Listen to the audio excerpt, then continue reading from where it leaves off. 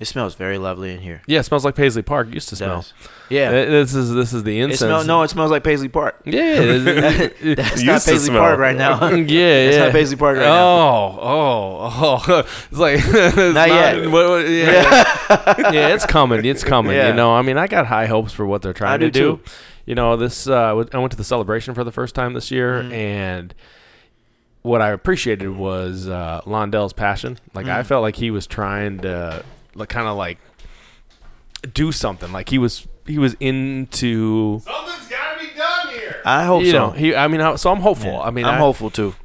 You know, and I think they're just sitting on a gold mine. You know, and if you think about it, I mean, you got all the stuff that's in the vault. Yeah. You got all the videos. You got there's all kinds of stuff. So how do they get people to that, right? And then, I mean, the other challenge is, I mean, Prince fans can be a finicky bunch. You know, they want the this and the that and the, you know, so it can be a challenging crew. Mark is speaking for himself there. Yeah. I mean, I've been doing this a long time. You know, the Prince community is just, Yeah. So, yeah, they got a tough job, but hopefully they can pull it together. I think they could start by burning some of this incense in there. That would be at least they can step number one. Why don't y'all burn some incense and burn some candles? If they want some suggestions, like that'd be step 1 and 2. Paisley has always been an arena of the senses, and so like that's why there's no windows and no clocks. You're supposed to lose yourself in there, and so smell is one of the senses that Paisley Park would attack. When you came in there, it was an experience, and so obviously the smell should be right. And I'll find out what I think I know what that incense is, but I'll find out later. Yeah, we're gonna hit him up. That's gonna be our first sponsor. Is that the garden? Yeah. It's the garden. Yeah, I know it. You know, I mean, but I think you're absolutely right though. Like the space was creative, right? Yeah. And the smell was a big part of that. Yeah. I think they're doing a disservice to fans not having that smell places, right? Not having kind of that vibe. Just to start, that in itself is disrespectful to the fans, but on another level, as you said, you're a fan. So like, I know when they first opened Paisley Park back up, and they were telling people this is how Paisley Park was when Prince left it. And I'm like, you understand that to the tour guides, I had to tell them, like, you understand that these people have been here more times than you have. Like they know what this place was, and they know what it looked like, they know what it smelled like, they know it better than you. And so like, you can't tell them these things and then expect them to just believe it. It has to be, if you want it to be what it was, then make it what it was. It's not hard because you have all these sources. Yeah I mean that's interesting, right? And I don't know how much they've talked to those sources over the years, right? Like I don't think they've necessarily gone and like, I mean, nobody I know, Dustin, anybody you know, like from a fan perspective, that's like, no, hey, what was it like? What was it all about? What was he doing? I mean, I think that's interesting too. You know, I mean, dude, I saw at Paisley Park alone, 125 shows. I mean, that's plus the parties, another 100 parties on top of that. I mean, it's a lot of experiences, right? Like, and I know people, we interviewed Bill in our second episode that we released, but the first interview, that number one Bill. I mean, he saw him hundreds of times at Paisley Park, right? Like he just had a little more runway for him. But, there's some authorities, could share some things. I think so, and I think I'll give them credit though. There are a couple of cats still hanging on at Paisley that been doing stuff for a minute.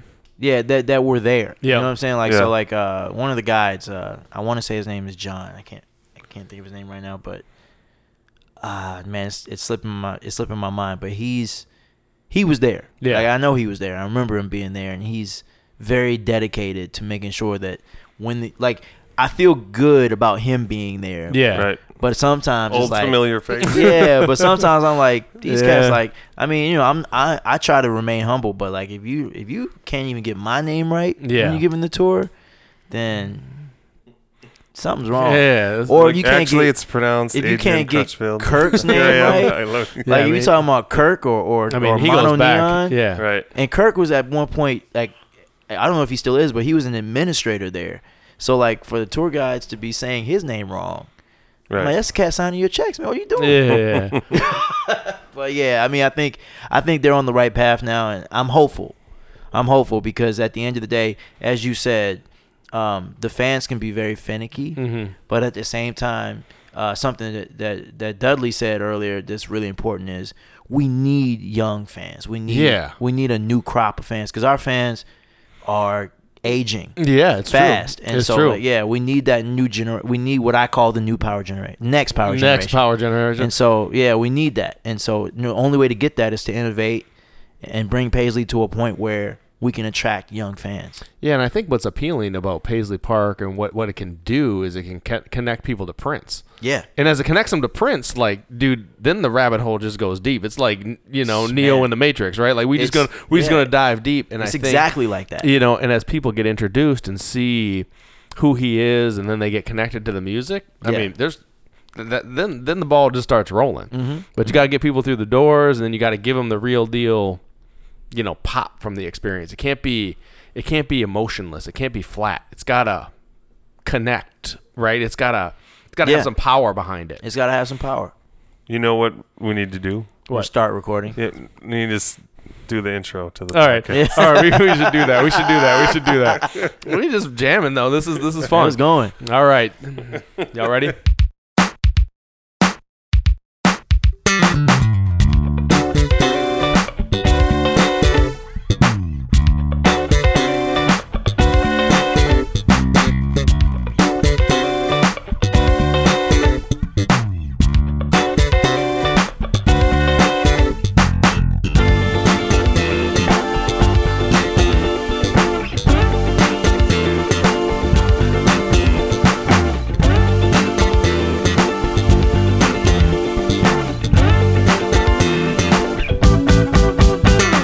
This is Purple Highs. I'm Mark Bondi here with my co-host DJ Dudley D. and we are chronicling the days of Wild. Yeah, We ready to have some fun tonight? always.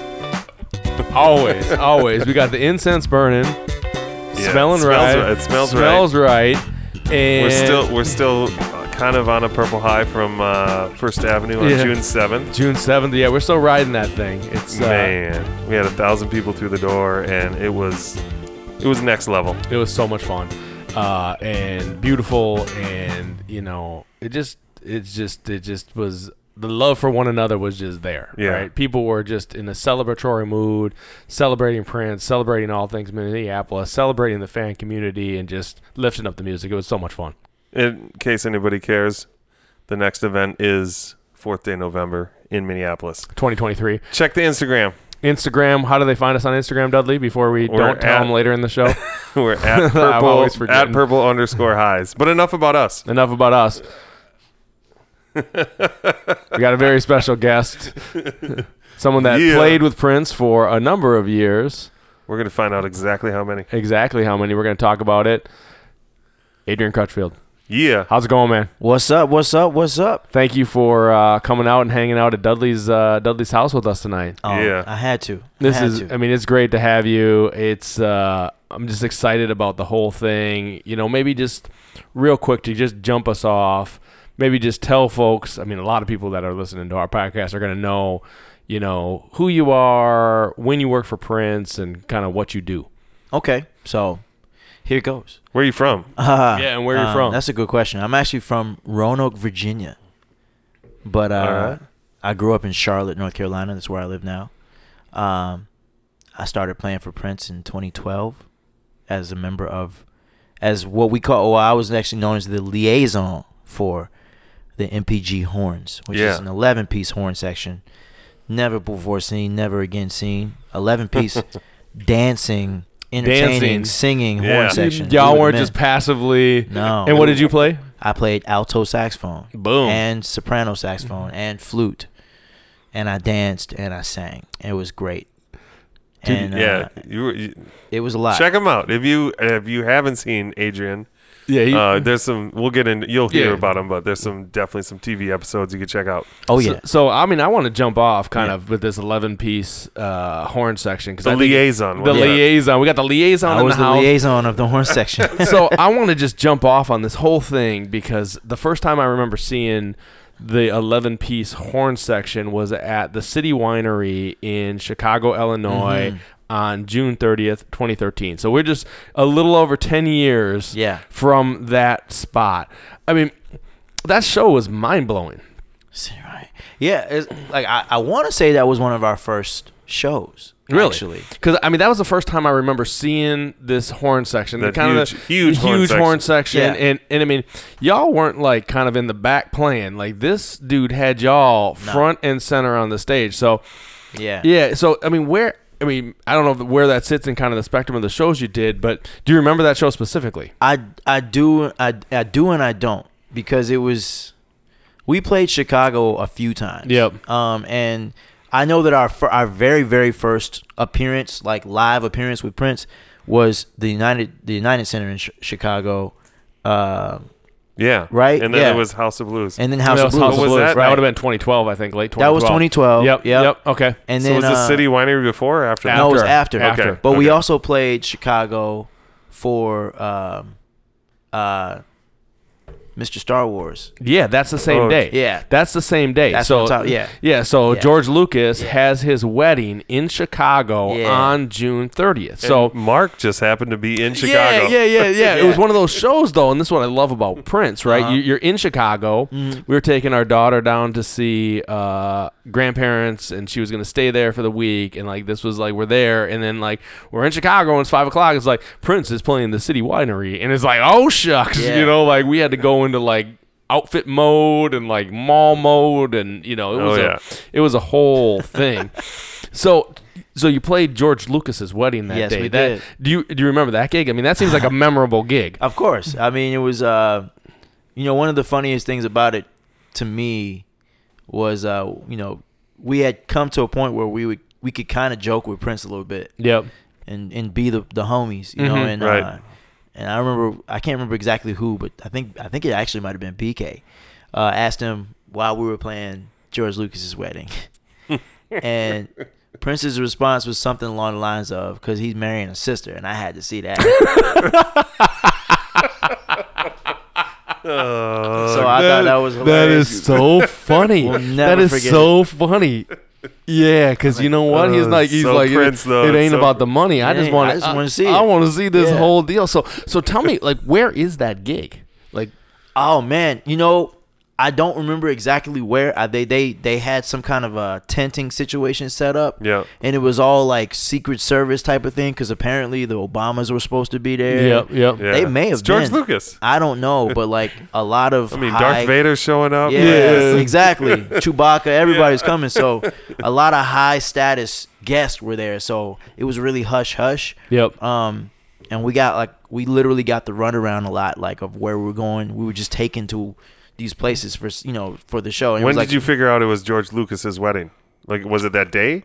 It was like the day, but like after we got to Chicago. Right. Okay, so you were going to Chicago and you didn't know you were playing George Lucas's wedding. No, we didn't know we were playing George Lucas's wedding until later. Like we knew we were playing something big, but we didn't know what it was. Mm-hmm. And then finally the word got out. It was like, it's George Lucas's wedding. Don't talk about it. We can't blah blah blah. We can't tell people we're here, which was also weird.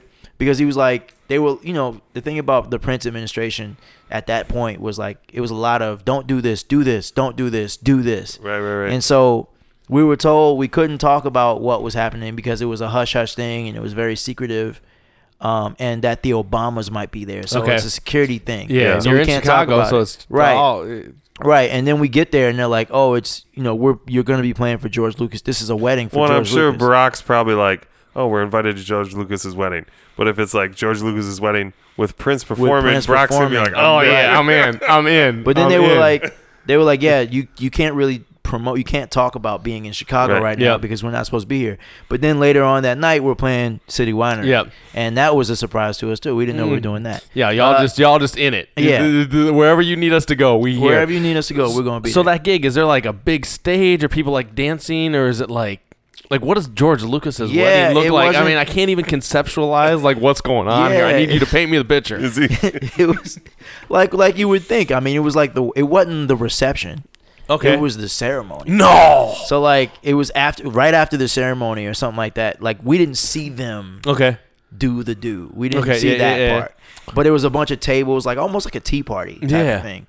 And a little dance floor set up in front, and we performed. We performed for like, I don't even know. It wasn't that long. We didn't play long, but we played. So wait, it was like cocktail hour? Sort of, yeah. Like before dinner? No, it was after dinner. Okay, after dinner. It was after dinner. But y'all got up there. Yeah. We got up and did our thing. And did he play Lay It Down? No, he didn't. Because I mean, from the heart of Minnesota, here comes the purple Yoda. Like I've been asking that question in my head.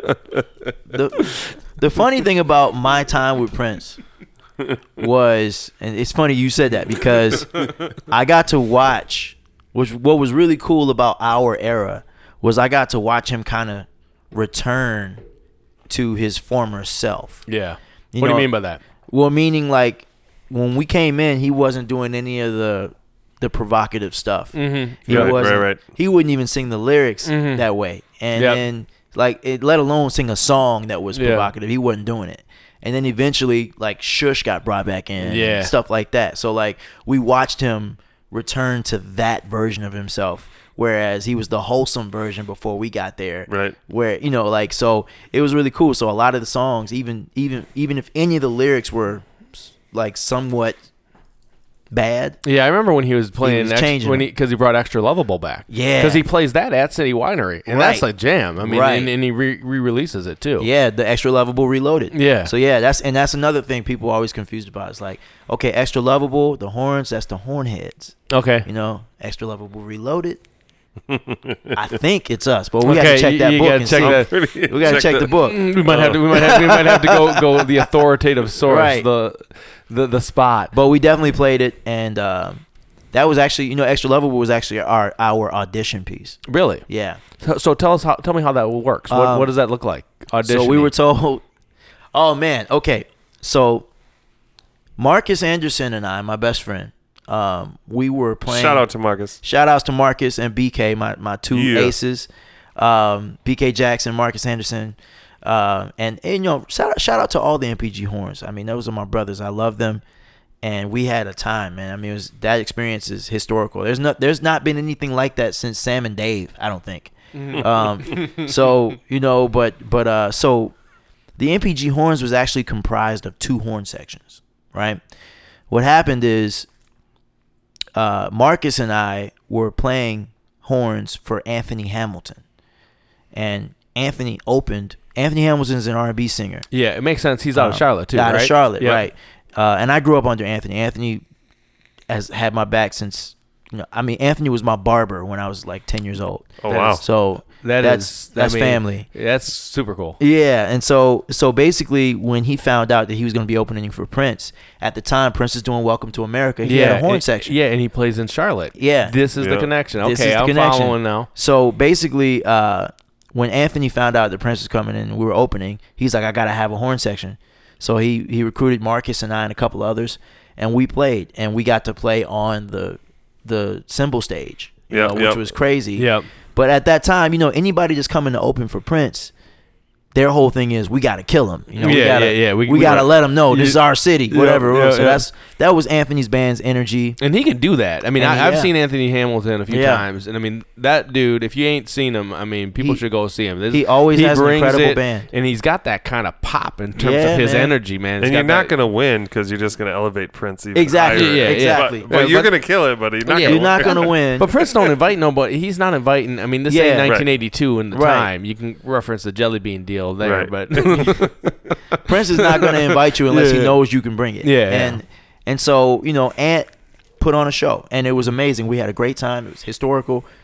I still remember doing sound check and Prince riding out on his bike through the auditorium and riding around and watching us, and then waving at us and ringing the bell and riding off. Now, had you met him at all beforehand? No. So is this like your first time? It's my first encounter with Prince. Had you seen Prince in concert prior? No. So you'd never seen Prince? So your first show... I'm a fan, but I'd never seen a live concert of Prince. I'd seen the videos. I had all the DVDs. Musicology. I had Live in Las Vegas. I had... Dustin was on that. Sign of the Times. Did you know that? I know he was. I know. I have it. Dustin, you don't understand. I have Live in Las Vegas in my car because I have a DVD player in my truck. Oh, nice. And I play it all the time. Like... That's my jam. So basically, I had never been to a show before that. Okay. I was like, I literally I love Anthony. If you ever hear this, I love you to death. You're my brother. I love you to death. I did not do that show for you.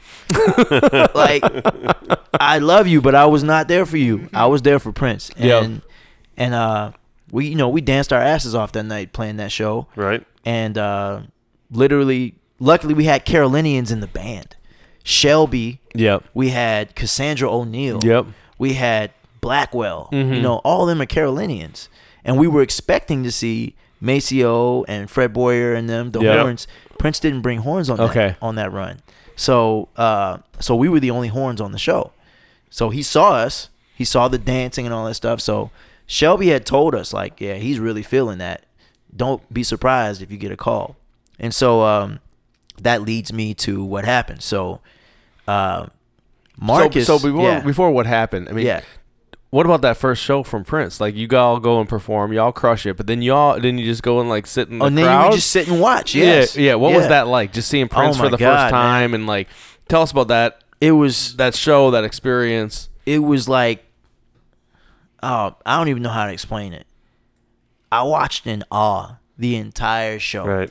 Like, I was just like, this is what I want to do, and this is who I want to do it with, and I don't know. Marcus and I just sat there. We watched the entire show, like 9-year-old girls at a Justin Bieber concert. I mean, you would have thought. I mean, like, man, we were just in awe. And then what really got me, and I'll never forget this. What really made me really respect Prince as an artist was, this is the first time in my life that I can recall being in an arena and watching an artist perform where he just got on the piano. This is like the beginnings of the piano and the microphone thing. Yep. He got on the piano, the band left. Yeah. He gets on the piano and does a 45-minute set. Just him and the piano. And what was crazy about it was he would literally start the song, sing 3 words, and the audience would take over. Right. And he'd go through the whole song, and they would sing the entire thing in harmony. And then he'd transition to another song and do the same thing, and they would do it all over again. And I was like, this motherfucker has these people who paid to be here singing. They are working for him. Yeah. And it was like, it was the most magical thing I'd ever seen in my life, man. Yeah, I think the crowd is interesting because, he says, Days of Wild, my favorite song ever. Yeah. Let me check my choir. Mm-hmm. Right? I think he was very proficient at checking his choir. Like, the audience was a member of the band. Oh yeah.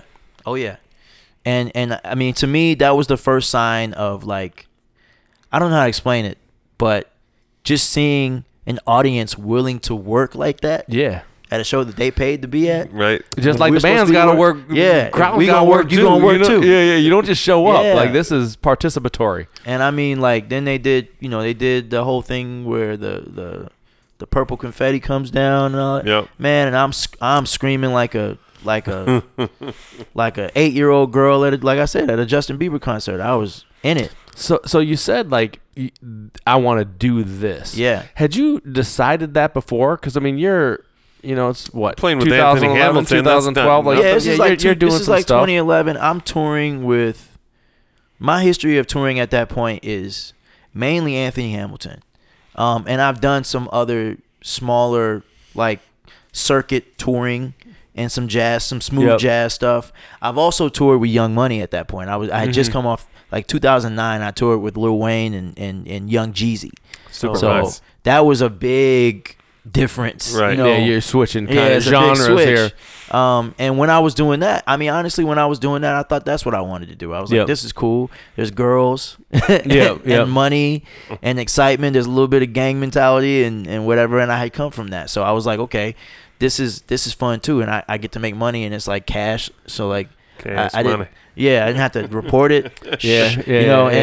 And so, but I saw a lot of other stuff too in that, and I was like, okay, well, that part's not fun. Like, the bus is getting shot up. Yeah. Not fun at all. That's not fun. So part of this, like, hey, I want to do this. Yeah. It's like, I want to do it at this kind of level. This is the level where that drama and all that stuff is like. This is the level. This is where it's supposed to be. Yeah. It's supposed to be this level of professionalism, this level of musicianship, and this level of appreciation from our fans. Yeah. I had not seen that. Yeah. The fans that I was used to in those big arenas was Bloods and Crips. I was not used to seeing, like, grown and sexy. Yeah, I mean, I'd seen it with Anthony. Yeah. But not, just not at that scale. And like I said, I love Anthony, but they weren't singing his songs like that. Yeah. Like, not like that. And so it was a different level. And at that point, it really made me realize, because I'd also, the other thing that I didn't mention is I had also tried to do the artist thing myself. Yep. And I was kind of jaded from that. I didn't want to be an artist anymore, because I'm not a competitive person, and the industry is very competitive. Yep. And they would try to pit me against my friends, and I didn't want to be pitted against my friends. I wanted to coexist. Yeah. And so I decided at some point that I wanted to be a sax man to these great artists. I wanted to be Maceo. To somebody's James Brown. Mm-hmm. And so when I saw Prince, I was like, that's it. That's what I want. This is my guy. This is the the horse I want to ride. And especially since Maceo wasn't there. Yeah. Mike Phillips wasn't there. Now, did you feel like that was missing? Like, are you like in your head like, oh, I could bring a little something like this? Like, all right. I mean, I'm also a fan. I'm a Prince fan. So like, the whole time I'm watching this show, it ain't like this is new to me. I'm like, I know all these songs. Yeah. When did your Prince fandom start? When did you? When's your first recollection of being like, Prince is a thing? My grandmother. I was probably 4, 5. Okay. What year is that? Like, what are you listening to then? 89, 90. Okay. My grandmother was everybody was a Prince fan. Yeah. But my grandmother was like that senile older woman who was convinced that Prince was her man. Yeah. Type I get it. I've met them. Yeah, and she would literally say she's not the only one. Right, exactly. But she was also like, if you guys are familiar with Medea, yep. that was my grandmother. Yeah, cool. And so, but she would also say little things because she knew I was into music. I got my first saxophone when I was 4 years old. Yep. From Kenny G, right? And so, my family kind of molded me into a musician. They knew I was going to be a musician. Yeah.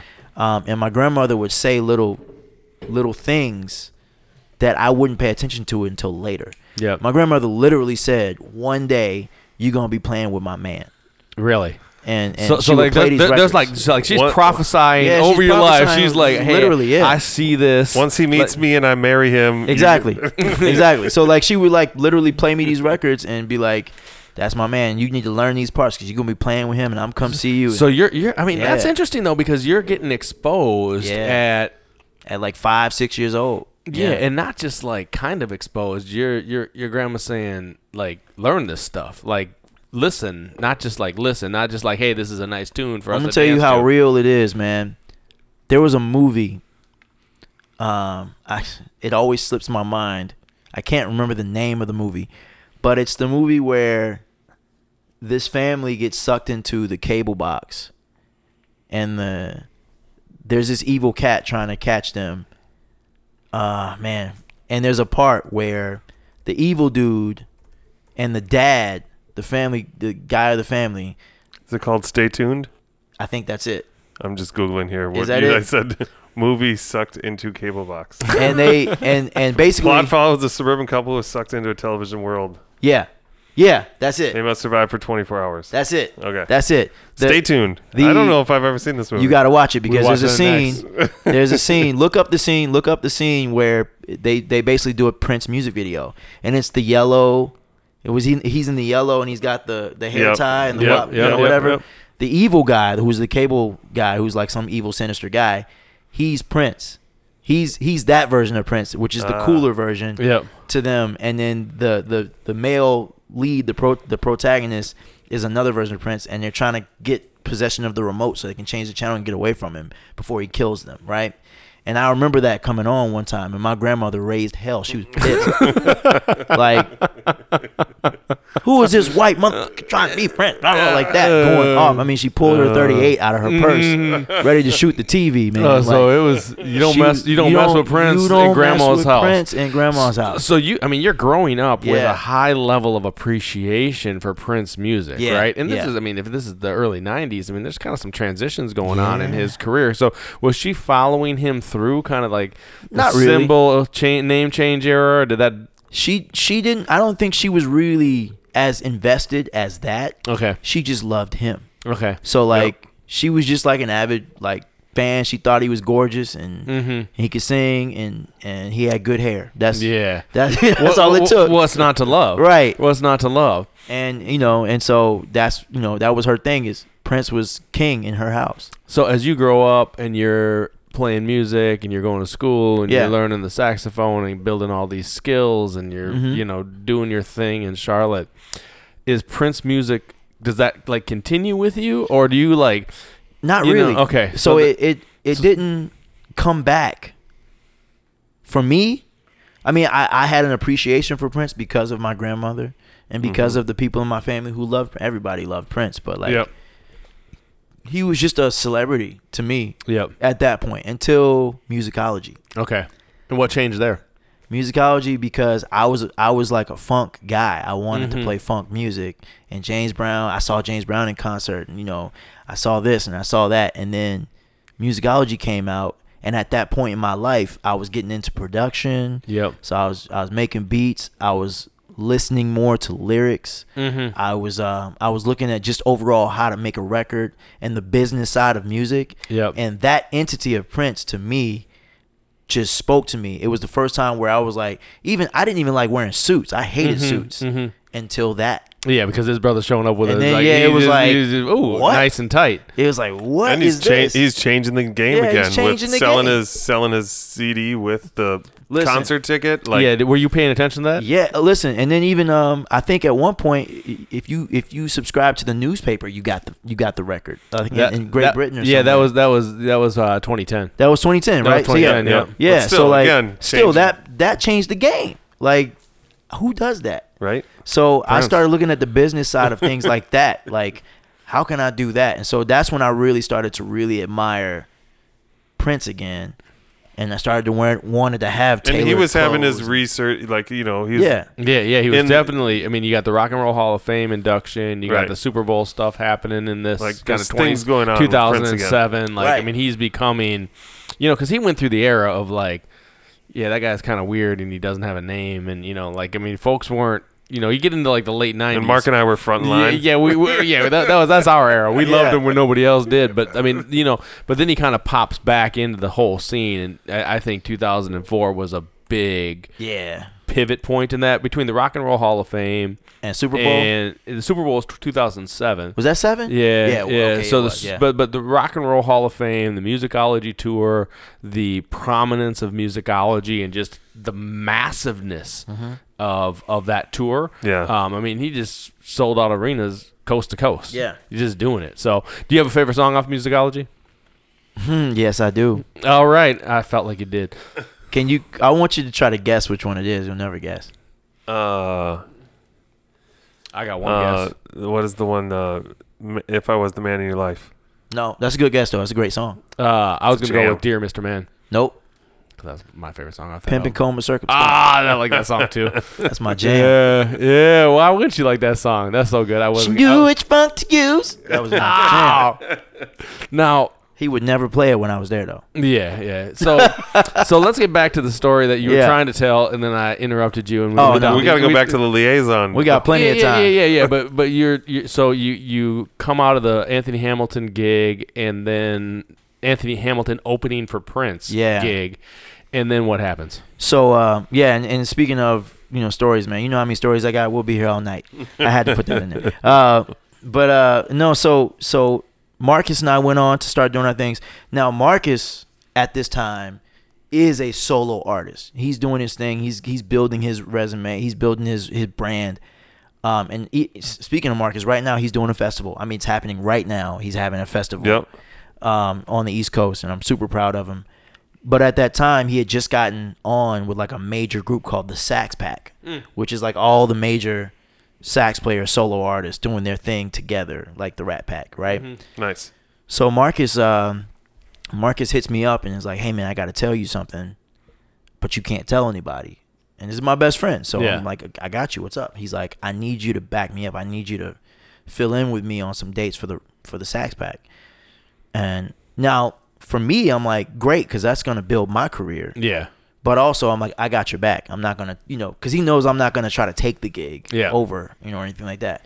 So I was like, yeah, fine, I got your back. Whatever you need. He's like, yeah, I got this call, and I'm going to be working on this project for this artist with Prince. And I was like, word, let's go. Because, again, a win for him is a win for me. That's my partner. You got my number. Yeah. So the further up he goes, I'm on that ladder too. Dude, I've been saying the same thing with Dustin since like 97. I'm just like, oh yeah, man, we're going. We're rolling. I know all about that. So I'm like, great, so I'm just let me know the dates. Cool, congratulations. This is huge. Let's go. Literally 20 minutes later, I get a call.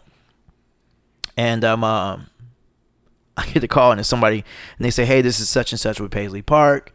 We wanted to know if you wanted to come and be a part of this thing we're doing. We're producing Andy Allo.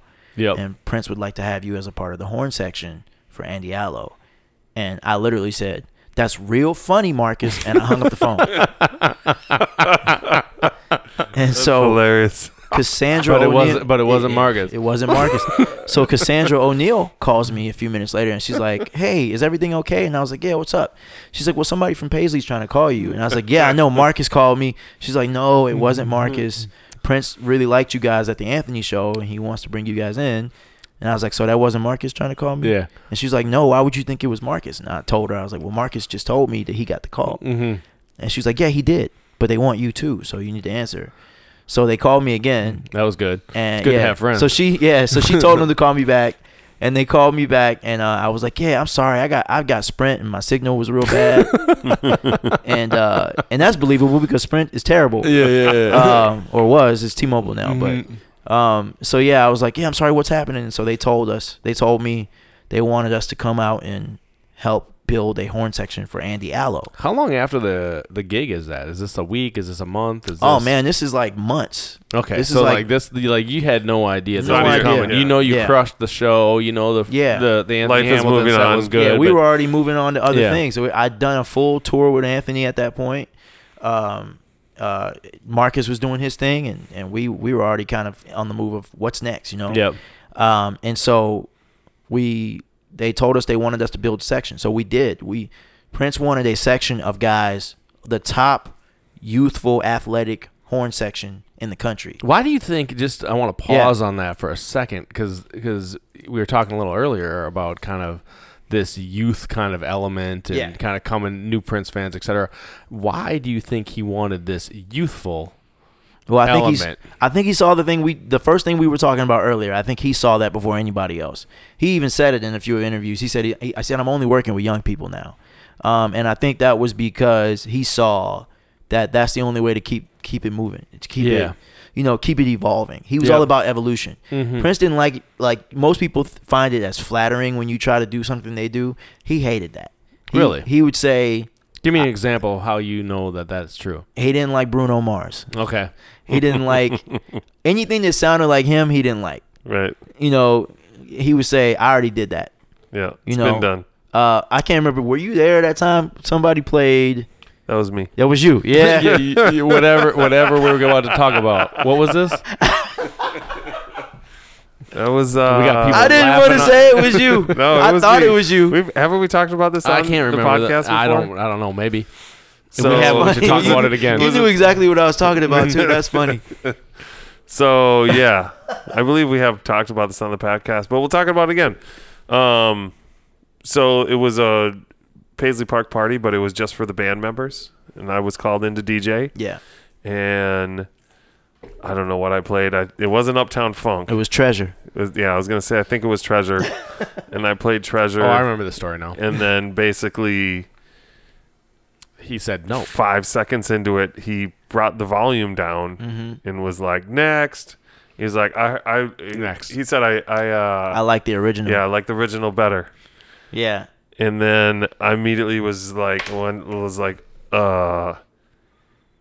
James Brown. I just searched James. I just searched James and B, and then just played the first song I could find.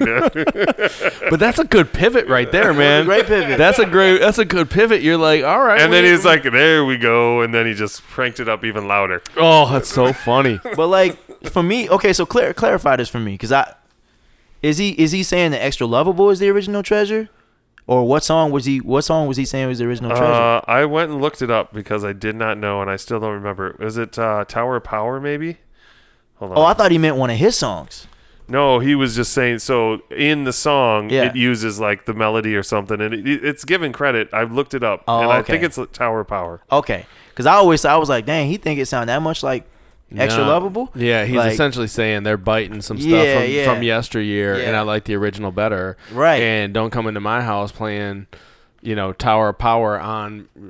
So we were supposed to do Super Bowl with Bruno. Yeah. And he didn't want to do it. So we didn't do it. Really? Yeah. Which ended up being cool. We didn't do it. Was that just out of respect? No. He didn't want to be a. No, I'm talking about you not doing it. I'm not talking about him. No, I wanted to do it. Yeah. I hadn't done Super Bowl yet, so I was like, I want to do it. You've already done it, but I want to do it. We were all like, yeah. And then he said he didn't want to do it. But we knew he wouldn't want to do it because he didn't like Bruno. So it was like, it's a non-starter, and it's nothing to do with Bruno. Bruno loves Prince. Yeah. I got it. And so it was weird, but I'll never forget that. But he was always like that. Anybody that sounded like him wasn't on his good list. He wanted you to. He would always say, "I already did that." You know what I'm saying? Do something else. Do something better. He wants you to do better, though. He wants. It's encouraging. It's not like a jerk. He's not being a jerk. So he's bringing youth around in an effort to lift up that energy, that vibe, that creative spirit. I got you. He didn't want the youth to do. Essentially, he didn't want the youth to start getting used to doing what he was accusing them of doing. Right. Yeah. So also, if your whole band is sore and you're gonna feel sore. You want people that are just popping around the stage. You know what I mean? Just give them that new energy. Yeah. Well, new energy and also no ego. Yeah. So a lot of times with bands, and we see it all the time. A lot of times with bands, when people get comfortable, their ego kicks in and they're expecting certain things. And he wanted fresh blood that was just ready to go and play and hungry for it instead of spoiled, Yep. So y'all starting with Andy Allo. What does that look like? I mean, so tell me. Yeah. So they call you. We need you to come to Paisley Park. Yeah. They get you a ticket. How long from when they call you to when you're rolling to Paisley Park? Is it a day, a week, a month? It was 3 months. So okay. So you get the call and then you just gotta sit around and be all right. We get the call. Marcus and I build this horn section for them, and then you guys are sending. Aren't you sending Prince videos? We're right? sending. We're not even before that. We send them a file. I made a file for this, with everybody's bio and pictures and stats and all this stuff. It was I was scouting for the NFL. Yeah, that's why you did liaison. Yeah, I'm the liaison. I'm building it. This is my crew. Yeah. Right? All right, Prince. Who do you want to draft? I'm building spreadsheets and stuff. This guy's gonna give you this. This guy's gonna give you this. And they didn't. I'm going to build my fantasy horn section. Exactly. That's the way I looked at it. I was like, he wants the fantasy horn section. I'm going to give it to him. So I called all of my friends in the industry, all the top guys, but also the cats I knew who could dance. Yeah. And so the hard part was I couldn't tell them when we were leaving, how long we were going to be gone, what we were getting paid, any of that. All I could tell them was it was for an artist that was being produced by Prince. So most people were saying no. Yeah, because it's too hard to and they got families, they got responsibilities, they got other gigs, so tours. So I finally got this thing together and I sent it, and they basically said, well, Prince wants a video before he flies you. First they said we're gonna fly us out. And then he went to Paris for Fashion Week or something. Yep. And then something else came up. And then they came back and said, well, he wants a video of this band before he flies them out. Now, at this point, are you frustrated with this dude? Yes, very, very, very. Because, he'll push your buttons like this. Oh, man. So, 3 months. Just all I'm doing is working for you. Months. I ain't got no check. And then I got this spreadsheet. I got all these horn players. Tunes. He would send songs out to me and be like, do a horn section part for this. Are you talking to him? No.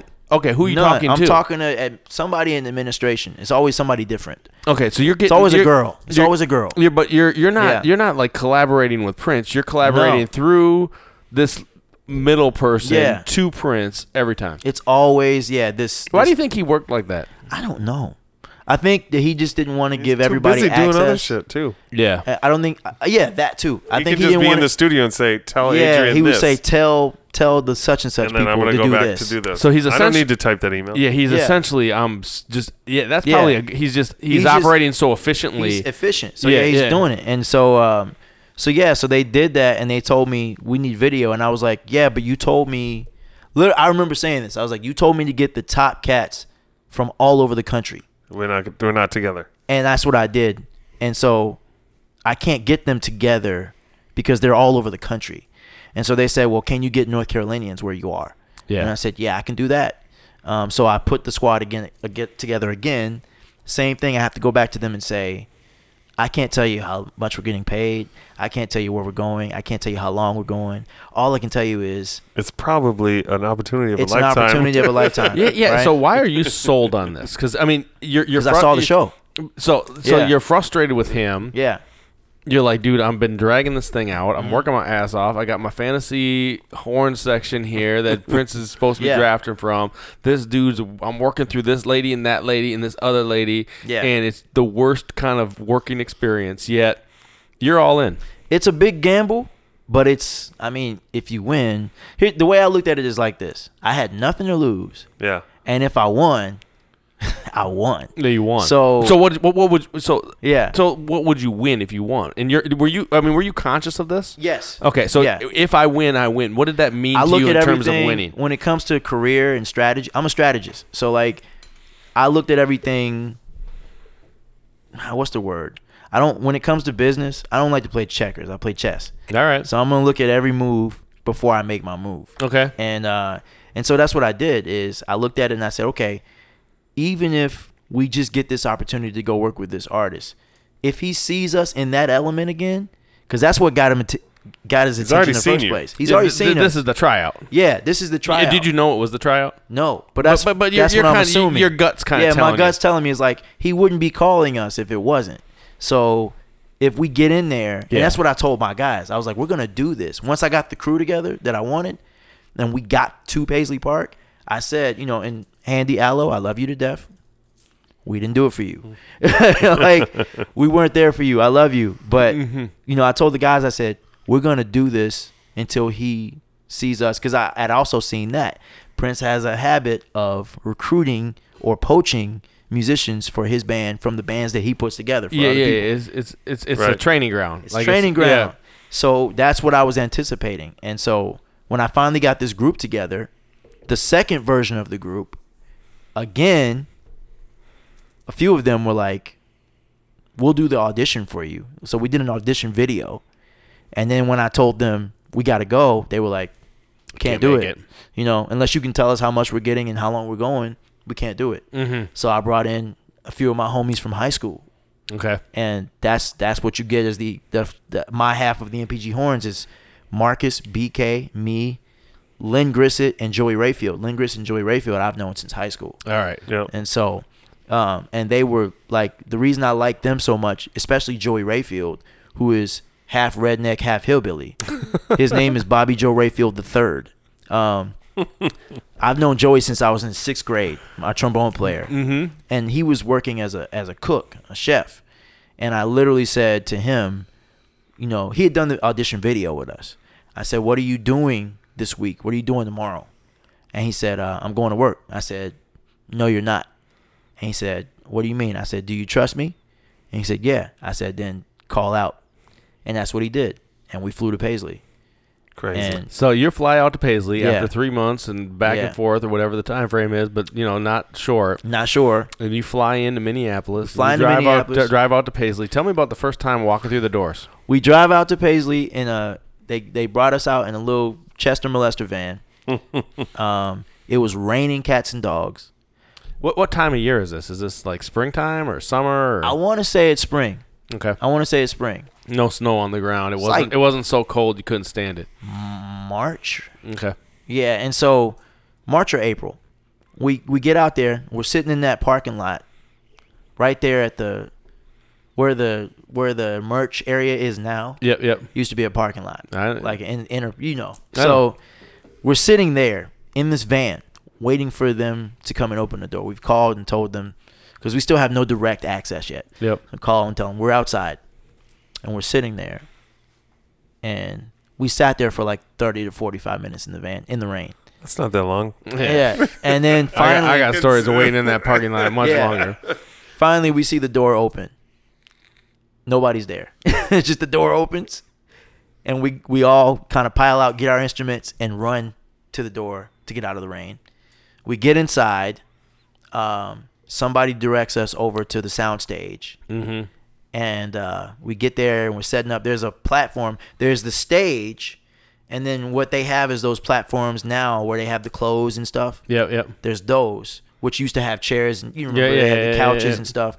So they had cleared one of those off from the couches and stuff, and they were asking us to set up on that, which, as you know, the soundstage is huge, right? Yeah. So the stage is on that end. And he's got y'all. Our platform is at the very back. Where the mixing board is. So this is some initiation it's type initiation stuff, man. Yeah. So, y'all ain't made it to the big stage we yet. made it to the big stage. Y'all are on the platform in the back. No mics, nothing. Good luck to you. And where Prince can just look at you. Where he can just look at us.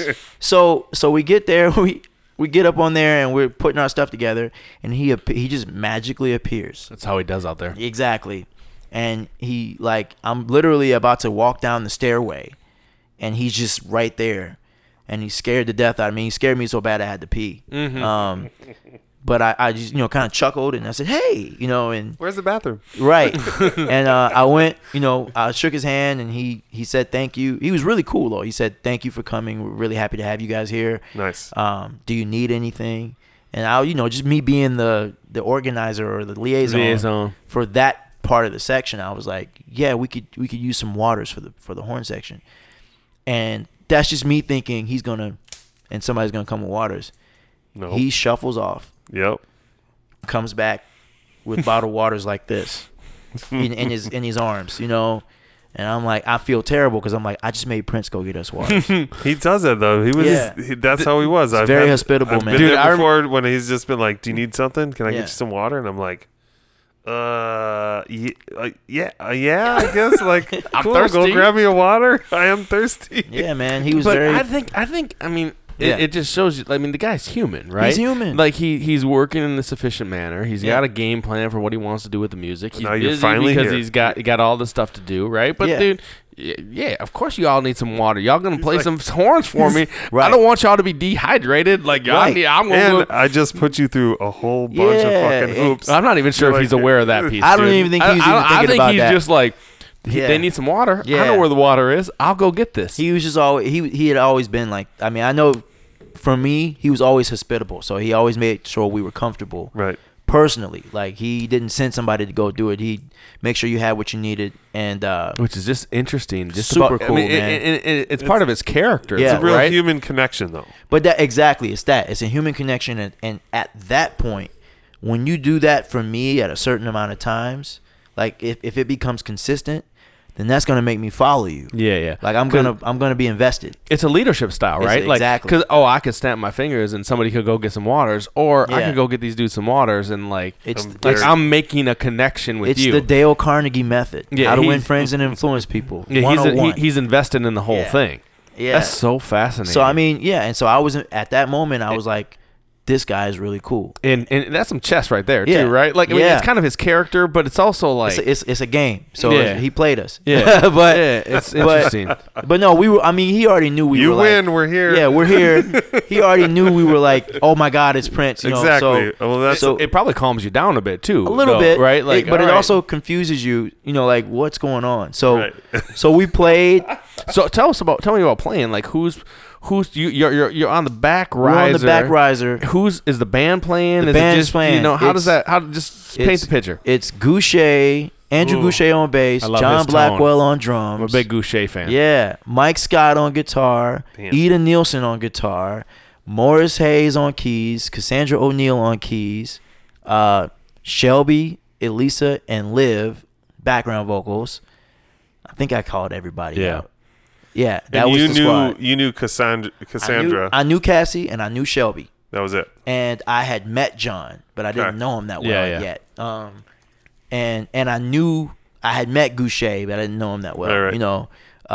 So it was crazy. And so and then Andy Allo, of course, was in the band too. So we started playing. They started playing tunes. They started running Andy's stuff, and we're on that back riser with no mics or anything. Yeah. And they're like, here's the music. We already had most of it. Okay, so you were aware of kind of what you were walking into from. Was it stuff you had written too? No, this is all Andy's stuff though. So most of that stuff had been recorded Andy's record was recorded by Maceo and Trombone Shorty, the Hornz. Ah, Trombone Shorty. Yeah. So like all that stuff had charts that we had been sent. I didn't know Trombone Shorty was involved in that. Yeah. He's on there. Was it because BK's connection? I know BK's been out with Trombone Shorty. So that's how we met Trombone Shorty through this. Okay. Yeah. So that was so he was doing Andy Allo stuff, and then you come back around. We just became friends with Shorty because he came back when we did Kimmel. Okay. When we did Jimmy Kimmel, Maceo and Trombone Shorty came back to do those shows. And that's how we kind of linked. And Trombone Shorty was a good friend. He is a good friend of my cousin. My cousin is a jazz trumpeter in New Orleans. All right, cool. Who runs a group called Trumpet Mafia. Shout out to Trumpet Mafia. Hey. And when I got to tell Trombone Shorty, like, my cousin, it was like we just instantly linked. Yep. And he loved BK's energy. I mean, BK's BK. So yeah. The rest is history. But yeah, so we started playing this music, and for like 3 days, for like 3 or 4 days, we go in and we play through it on this riser with no mics or anything, and they wouldn't give us anything. Like there was no inclination that we were doing good or bad. It was just okay. Let's 3 do this. days. You were back there? So 3 days. what? Tell me about like Yeah.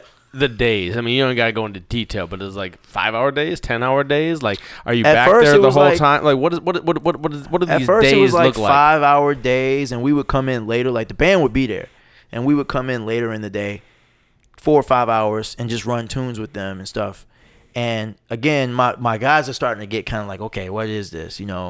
But we were having our fun. You're like, dude, shut up, it's Prince. Right. Dude, That was me. Because when Get some sleep. Yeah. when they're asking what is this, Yeah. like it's just it's confusing, different than any kind of Yeah, it's rehearsal not type like gig it's you've not done. like any other gig you've ever done. And me and Marcus are basically charged with trying to keep them invested. And Yeah. so, and at this time, it's just a 6-piece or 5-piece actually horn section, or 6-piece. We had 2 trumpets, trombone, 3 saxophones, and so at that time we didn't know, but we were also in competition with another horn section. Oh shucks! Really? Yeah. So like, there's 2 horn sections There's 2 doing horn the same sections thing. Doing the same thing. It's like Bizarro World. We It would was come like in- A and B group. We would come in That's crazy. for a week, and then he'd send us home. Mm-hmm. And then they would come in, and then he'd send them home, and then we would come in, right? And so eventually, And what's he trying to figure out? Like, which one he wants to which go one with? he wants to go with. Because nobody needs an 11-piece horn Yeah, section. exactly. So he's trying to figure out which horn section he wants to go with. This is devious, man. I love this dude. It's devious. It makes you love him even more, right? I know. Like, did you know you were No. in competition? No, we didn't know until later. Mm. So basically, then he started sending. This is when he started sending me charts. I mean, not charts, but songs, rehearsals, like recordings of rehearsal, and say, I want horns for this, and you're gonna work with this other horn player to make the song, make the horn chart, right? Yep. So I'm like, okay, cool. Who is it? And they were like, Phil Lassiter. And I was like, Phil Lassiter, like the gospel arrangement guy? And they're like, yeah. So at this point, I'm living in LA. Yep. And I got a little home studio, and I'm recording parts. And then Phil is like an accomplished horn arranging guy. That's what he does. So everything I send to Phil, he would just shoot it down and be like, no, I don't want to do that. Let's do it my way. And so at that point, I felt like, well, I'm not really getting anything. I'm not really getting a say. And I feel like you're just kind of you're trumping me. You're not letting me do anything. But okay, you're Phil Lassiter. I'm going to trust it. But then I sent, we did Days of Wild. And there's a Bugle Boy thing in there on this particular version. And we did it, and I did an arrangement for that. And I had Lynn play that, like a Bugle Boy solo. And that's what got Phil to listen to me a little bit. He liked it. Yes. He liked it so much that he took Lynn's solo off of it, and he played it. Oh. So I can do that. Right. So then at that point, we start going back to Paisley again. And it's both horn sections. Oh.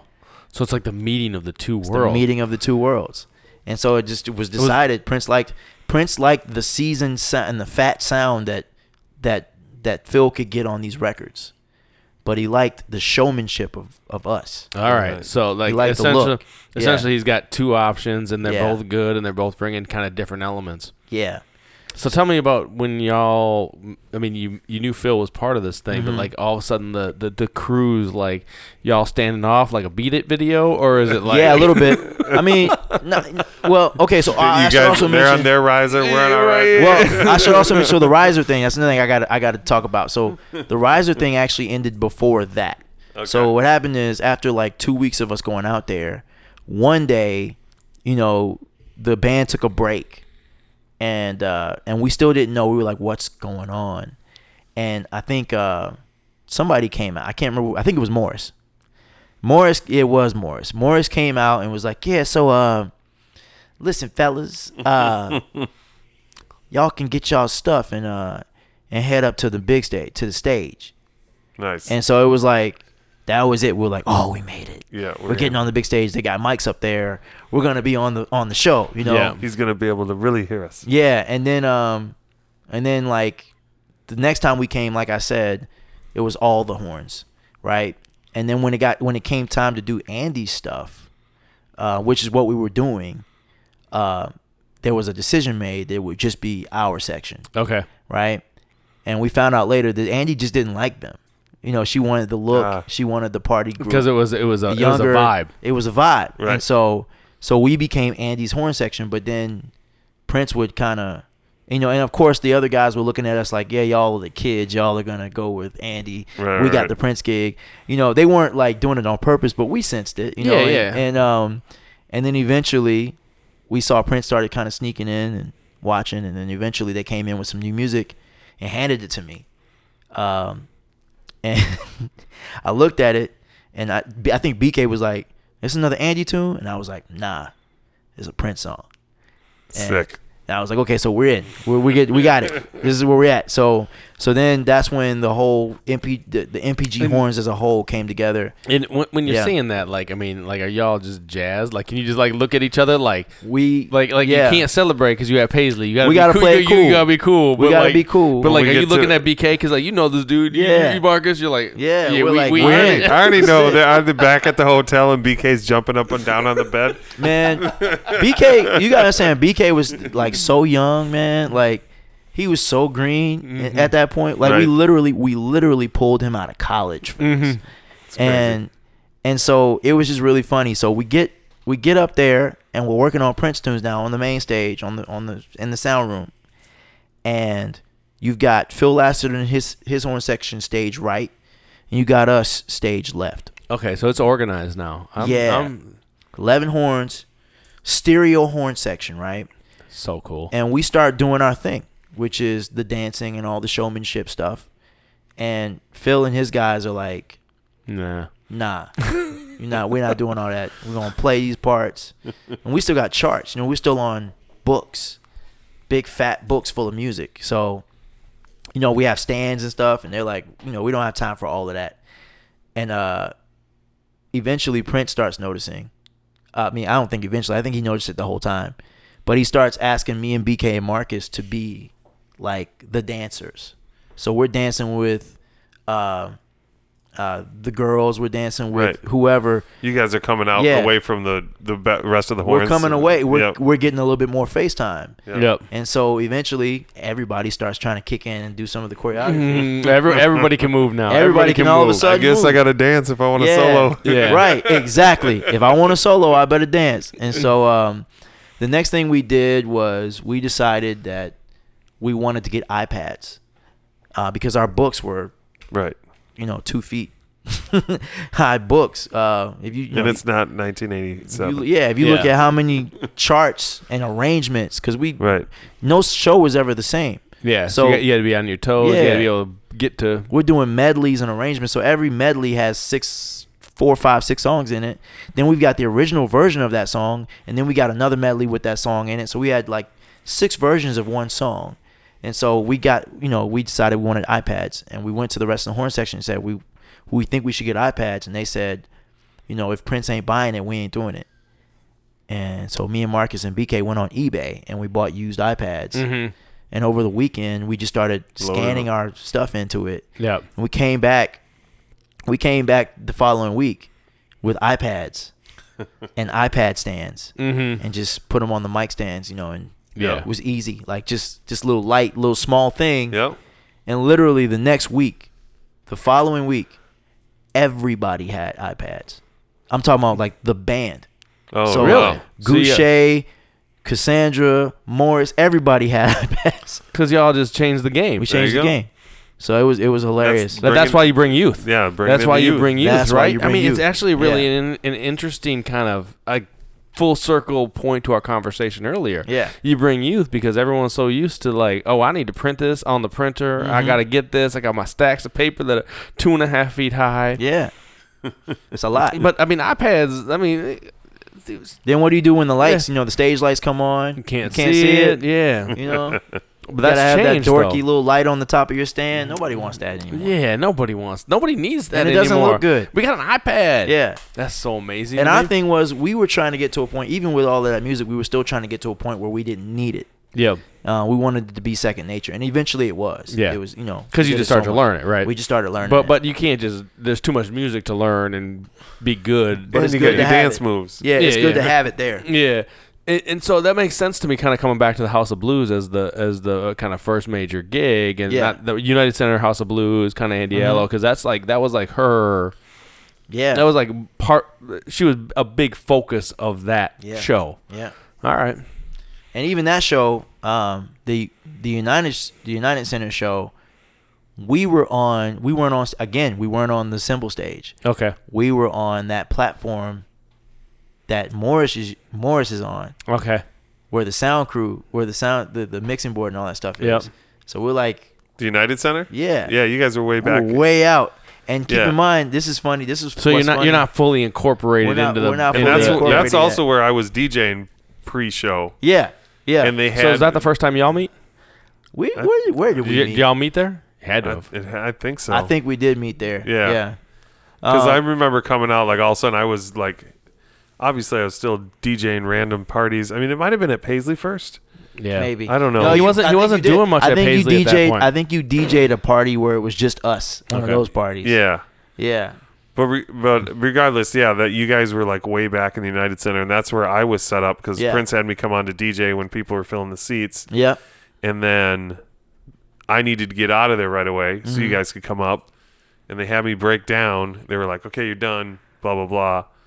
And then all of a sudden, they're like, "He wants you to play one more." And I'm like, I'm already broke it we down. just broke all this down. Like, we broke everything down. And also, at that point, like, my Serato software loading my hard drive took, like, 5 minutes. Yeah. So I was, like, literally up there. They reset me up. I'm waiting for the computer. I'm like, come on, load. Technology. Loaded. I played another song for, like, 40 seconds. And then it was like, get out of there.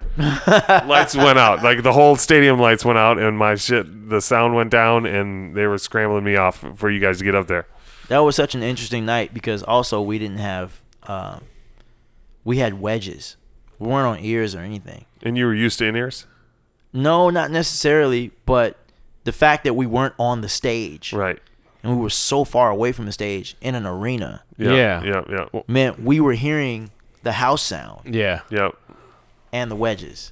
So the time delay on the latency of it was just ridiculous. I mean, I still to this day don't understand how Morris was doing what he did. He had to be on ears. I don't know. I think so. I mean, I know Prince was doing in-ears back then. Yeah. Yeah, it was a crazy night. And then you play House of Blues too? Then we play House of Blues after party. First night you didn't. Yeah, because that whole thing went sideways, right? Yeah, I just kept DJing and kept DJing and kept DJing. Yeah. I mean, sideways for Prince and the fans that were there that were frustrated. Yeah, because they shut us down, which they said it was a noise ordinance. Okay. And Prince said, I remember him arguing with the venue people and basically saying, I've played here plenty of times and there's never been a noise ordinance before. And they were like, well, we have noise ordinances. Like, well, Dudley's DJing and he turned it up way too loud. Yeah, that was your fault. That was your fault. Dustin causing the pain for thousands of people. That's so interesting. Yeah, when I was in Germany at the time watching Beverly Hills Cop in German, not nearly as fun. So let's go back to Chicago. Yeah. True story. Back to Chicago City Winery. So you play George Lucas. Yeah. You rolled at City Winery, and now you are on stage in the band. I mean, it's a small stage too, right? Yeah. And y'all are front and center at this point. What happened between the Andy Allo show at the United, where you're kind of like on this side kind of bar deal, and the Welcome to America Chicago, and you're part of it, but you're not like fully incorporated to y'all are.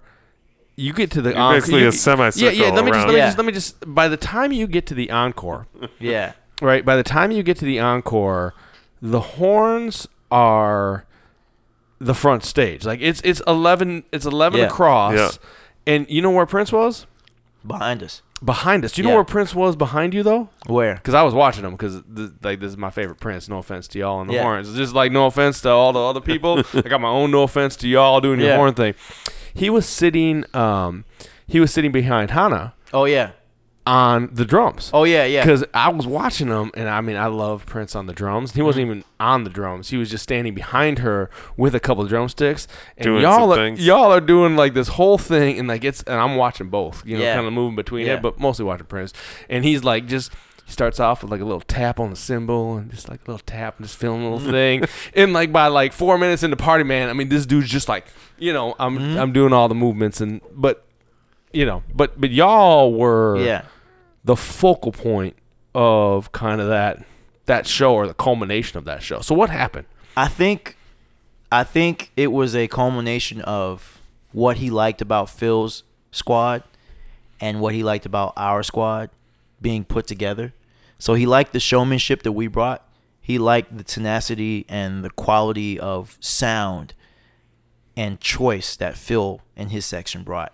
And so when we put those two together, Prince could on stage literally be the conductor or the producer. He didn't have to do all the work. And like you said, BK's green. You're still young too, so it's like he's bringing this young energy, and then also, I mean, how old is Phil? Is he how much older? Phil's a little older than us. Yeah, so he's got a little. Phil's like more expertise. He knows he loves his arrangements. Yeah, Phil's like you guys are my bringing age the energy now at that point.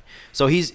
And the crazy part about it is 10 years older than you guys. Yeah, the crazy part about it is at that point, I didn't realize it at the point, but Phil had played on all these records for all these crazy famous gospel artists, right? Mm-hmm. Yeah. But he had never toured with anybody. Really? Wow. So this was his first experience touring too. So it was nobody big like that. Yeah. So like it was really cool for all of us. It was like just a great experience and a learning experience. But I think that what he saw and what he really enjoyed is what that he could kind of just take the attention away from himself, and then bring his fans into this circus of sound. Yeah. And then just conduct. Yeah, that's. I mean, when I saw him that night, Yeah. and I had seen him a lot of times before that show, that was a different experience. And conductor, I'm almost certain was the word I used coming out of it.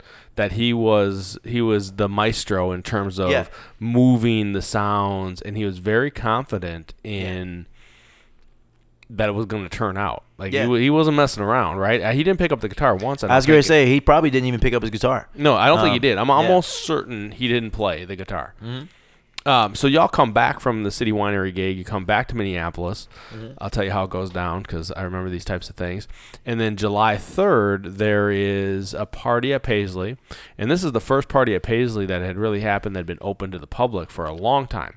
So Dustin calls me and he says, hey, there's going to be a party at Paisley. I don't know if it's going to be open, but I've been asked to invite a couple people. Yeah. Okay. I remember this. Yeah. So, and I'm like, I'm all nervous. I'm like, dude, like, okay, I got to get dressed up, but I don't want to look too dressed up. Like, I was just coming out here to go.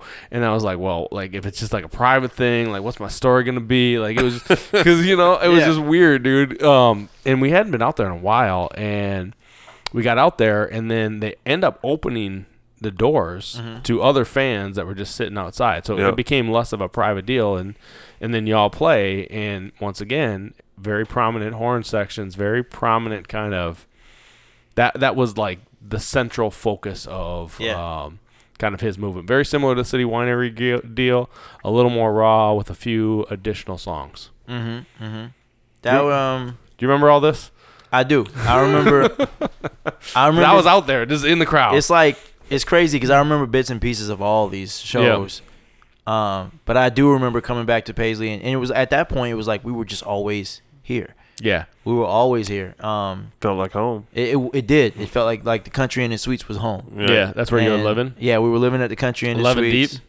Oh, 20 deep. 20 deep. Because you had had whole band. You had the whole band in there. Yeah. So like 20. What's that like? I mean, living at the Country Inn and Suites, getting ready to do some stuff. You're at Paisley Park. Like, do y'all go back and like, hey, let's all hang out and like talk, or y'all like just like, dude? Was that the High Timber? Is that the name of the bar at the Country Inn and Suites? No. Oh, at the bar. I don't know the one. It's called the High Timber. High Timber. Okay. Yeah, that's where we were, and and it's going down. I mean, it was like, the thing about Chanhassen that's funny is like we made the best of time out of it because there's nothing to do there. Yeah. And so we would just be there, and we had the run of that place. Like, right. Literally, we could go into the kitchen whenever we wanted to. We could go. Do they know they know you're working for Prince? Yeah. Oh yeah. I mean, because you're living there for. Yeah. And you're not the first. We're not the first. Like, I personally feel like Prince should have owned that building a long time ago because he paid for it. I mean, he paid for it 10 times over. I mean, like, why do you think he doesn't go and like rent himself a compound or build himself an apartment complex? I don't think I just think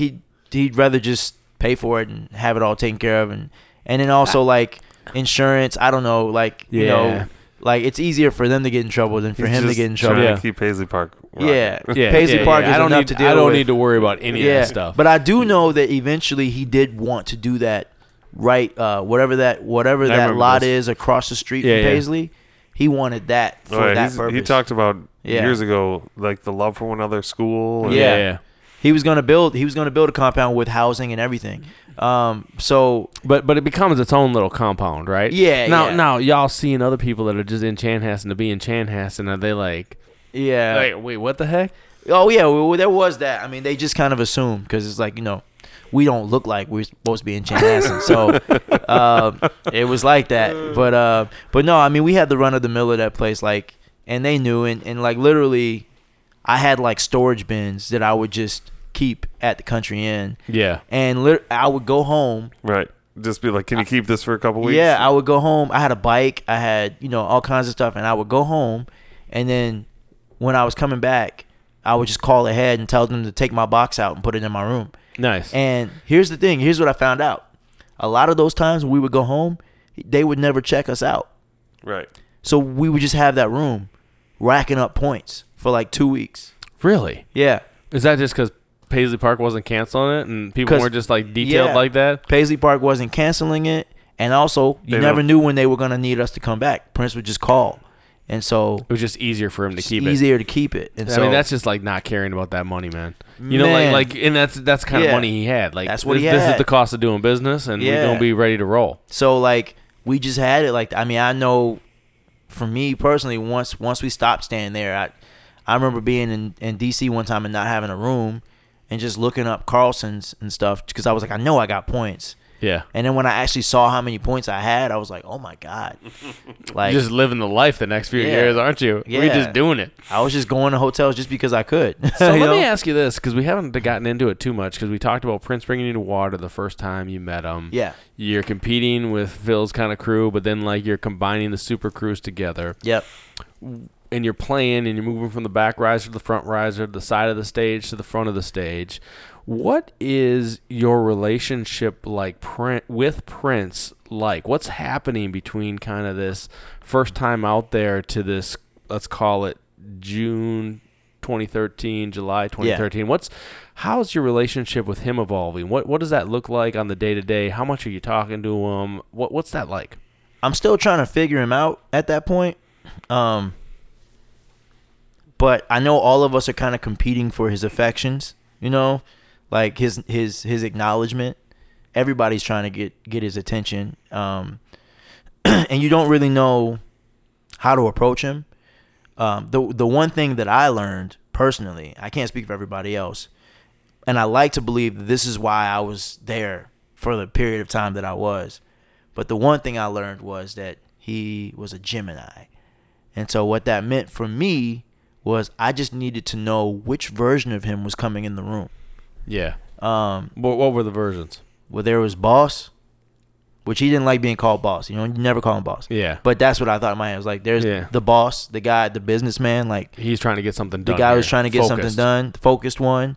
And then there's your friend. Yeah. And so I just had to know which one by his walk. Like if he came in the room, the look on his face, the way he walked, his energy was different. So like if he was, sometimes he'd be agitated because he had something in his head and he wanted to get it out. Yeah, he's working. He was working.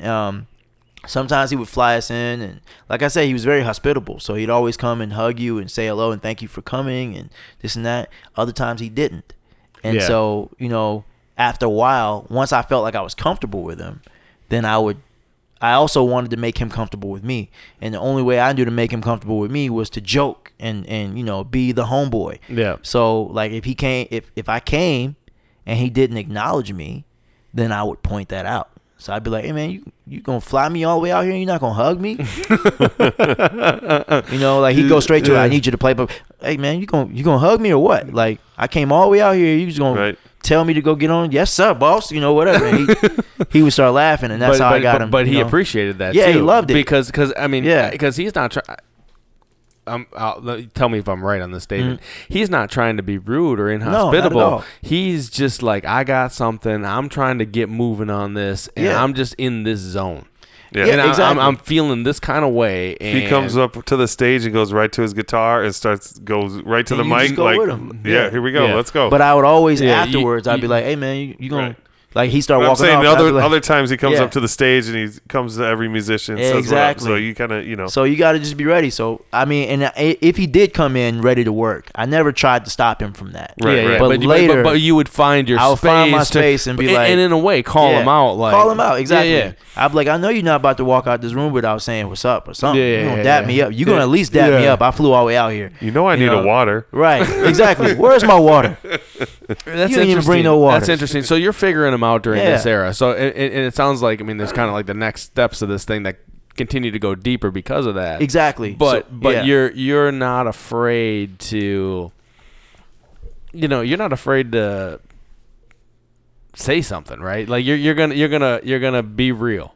I'm gonna be real to an extent. Yeah. So like, I was still terrified. And you're gonna use your timing though too. Exactly. Like you're not gonna be real like at some stupid time when you're in the middle of the set or whatever. I was still terrified because I did watch like even that Chicago show, man. You know how many sound front of house people we went through on that? Oh yeah. Like that was my first experience at a live show, was him firing 5 soundmen. As good as this is, it could be over at any it could second. be over at any minute. So I was like, man, I gotta make him feel comfortable with me, but at the same time, I don't want to make him feel like I'm getting on him or whatever. Yeah, I gotta make him feel comfortable, but I can't be an idiot. I can't be an idiot, and also it's got to be tasteful because I can't make it seem like everybody can do that. I don't want everybody doing it because then he's gonna revert back to who was the first one. Yeah. And so I just made it tasteful, but also I wanted him.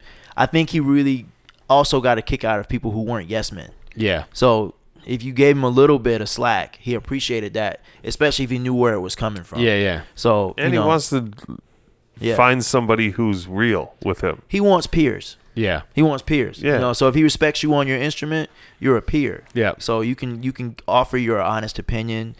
He may not like it, but and again, I was still learning that. So there were times where, I would overstep, and I didn't know. Like, do you know the Pacquiao Marquez fight story? No, I don't know if I did. I remember that fight though. We watched it at Paisley. He invited us to watch it, and I was Where are you guys at? In NPG Music Club. Yeah, we watched on the big it screen. Watched it on the projector, and apparently Prince was a huge Pacquiao fan. Oh, and I was not at the time.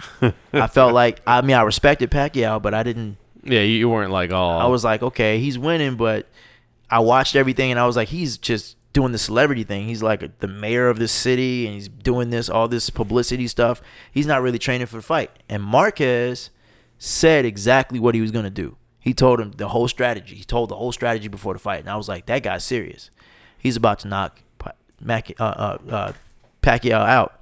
And so I put money on the fight. With some of my friends. And when he did what he did, I just got excited and I jumped up, just in true competitive. I'm cheering for this competitive. guy. I won. I got cash on the game. And I'm running around the NPG Music Club, like skipping and like going, because Pacquiao is planking at this point. He's like flat out in his face. His mom is coming down the aisles, and his wife, everybody's coming down. I remember this thing about his mom. I just remember his mom coming running down the thing like he was dead. Mm-hmm. And I just started screaming, "Somebody call his mama! Somebody call his mama!" And I'm looking for Prince because I knew he was a Pacquiao. I found out. Right. So I'm looking for him, and I just see the kitchen door kind of cracked. And the last thing I see as it closes is him shooting me the coldest look. And I just kind of stopped in my tracks, and I was like, okay, this is it. Yeah. This is I'm going to be fired. Yeah. And so we went back, me, Marcus, BK, Lynn, and Joey are all like, you're about to get fired. So we're all back at the hotel. We're all back at the hotel. Just imagine the chatter drama between you guys. Yeah, it's like the fear of like, dog, see it. You better get your bag. The question was not whether I was going to get fired. The question was, did I get all of us fired? Yeah. I was like, is it just going to be you or is it going to be all of us? So we're all just kind of waiting around. And I decided to write an email to the management, to the assistant, and said, hey, tell Prince we really appreciate him and thanks for inviting us to have the night over there. We had a good time, et cetera, et cetera. And I'm writing this as I'm packing, Mm-hmm. And I write the email, and I get an email back like 30, 45 minutes later, and it's like, he said, thanks for coming. Everything was fun. There will be no more boxing matches at Paisley Park from now on. Thank you very much. ... And then I got another email right after that said, see you on Monday. Yeah. And I was like, I made it. Okay, he's not going to fire me. Yeah, because he was pissed about the fight, but he was like, dude, I'm not firing this guy for that. Right. But he was mad when he saw me doing that skip and victory lap. Yeah. But he also said, you know what, man, this is about, see, you got some youth around you. You got to have some grace. You got to have some grace. You know what I mean? You got some youth around you. They're going to do some stupid stuff. They're going to skip around Paisley Park asking where his mama's at. We did a lot of stupid stuff. I'm sure after he shot you the dirty look, he turned around and smiled. He probably did. He probably knew. He was like when I wrote that email, they probably saw it right away, and they were like, "Yeah, let's make him wait." Yeah, let him sit on that. Let him sit on it. So y'all, we're still in the summer of 2013. Yeah. It's gonna be a long interview. We just getting started, bro. So and then y'all head out to Montreux. Yeah, we gotta talk about that. The very first thing I remember about Montreux was that the flight was oversold from here, from Minneapolis, from MSP. Where's it going? We went straight from here. I can't remember exactly where we went from. We might have gone straight there. I feel like I got to take a jump. Paris. Maybe Paris. Maybe the Gulf. New York. Amsterdam. Usually you go to New York. It might have been. Doesn't matter. I don't think it was another. But the flight to wherever you were going. Yeah, was oversold. I'm guessing it's a direct flight to either Amsterdam or Paris. I feel like it was de Gaulle. So Paris, is that it? Is that the airport? Yeah. Charles de Gaulle. Yeah. I feel like it was de Gaulle, but it was oversold. And so you got the whole crew. One other question on the oversold. Yeah. Are y'all carrying your instruments with you? Yes. Like, do you? And when you the horns are, yeah. And are they rolling onto the plane with you? Yeah. Like, okay. Yeah. I'm just making. I figured generally because Charles de Gaulle. I've sent some folks to Charles de Gaulle, and Charles de Gaulle has a tendency to like lose baggage. So yeah. Well, those instruments usually carry anyways on any flight, right? Yeah. We generally don't check our horns. Y'all like so, that's but I'm glad you said something. So now I'm certain it was de Gaulle. So the flight's oversold, and half of us are not allowed to get on the flight. Oh, right. And so they're telling us they're gonna reroute us on another flight, and I'm on the phone because I'm the only one outside in the administration side. Mm-hmm. I'm the only one left as the horn liaison, right? I guess I was counted as on the ground administration because everybody else in the administration was on the plane. Yep. So they told me as the plane is pulling off, management said call the travel agent. His name's escaping me right now, but he was Prince's travel agent for forever, for a long time. His name's on the tip of my tongue. I can't think of it. But anyway, I call him, and I'm at the desk, at the help desk, talking to this lady, and she's telling me there's nothing we can do. You know, the doors have already shut. The plane's already pulling out.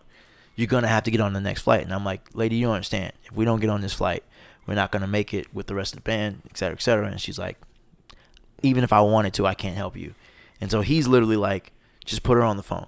And I was like, she's telling me. He's like, just give her the phone. So I said, okay. I said, he wants to talk to you. And she's like, who is this? I said, it's our travel agent. I hand her the phone.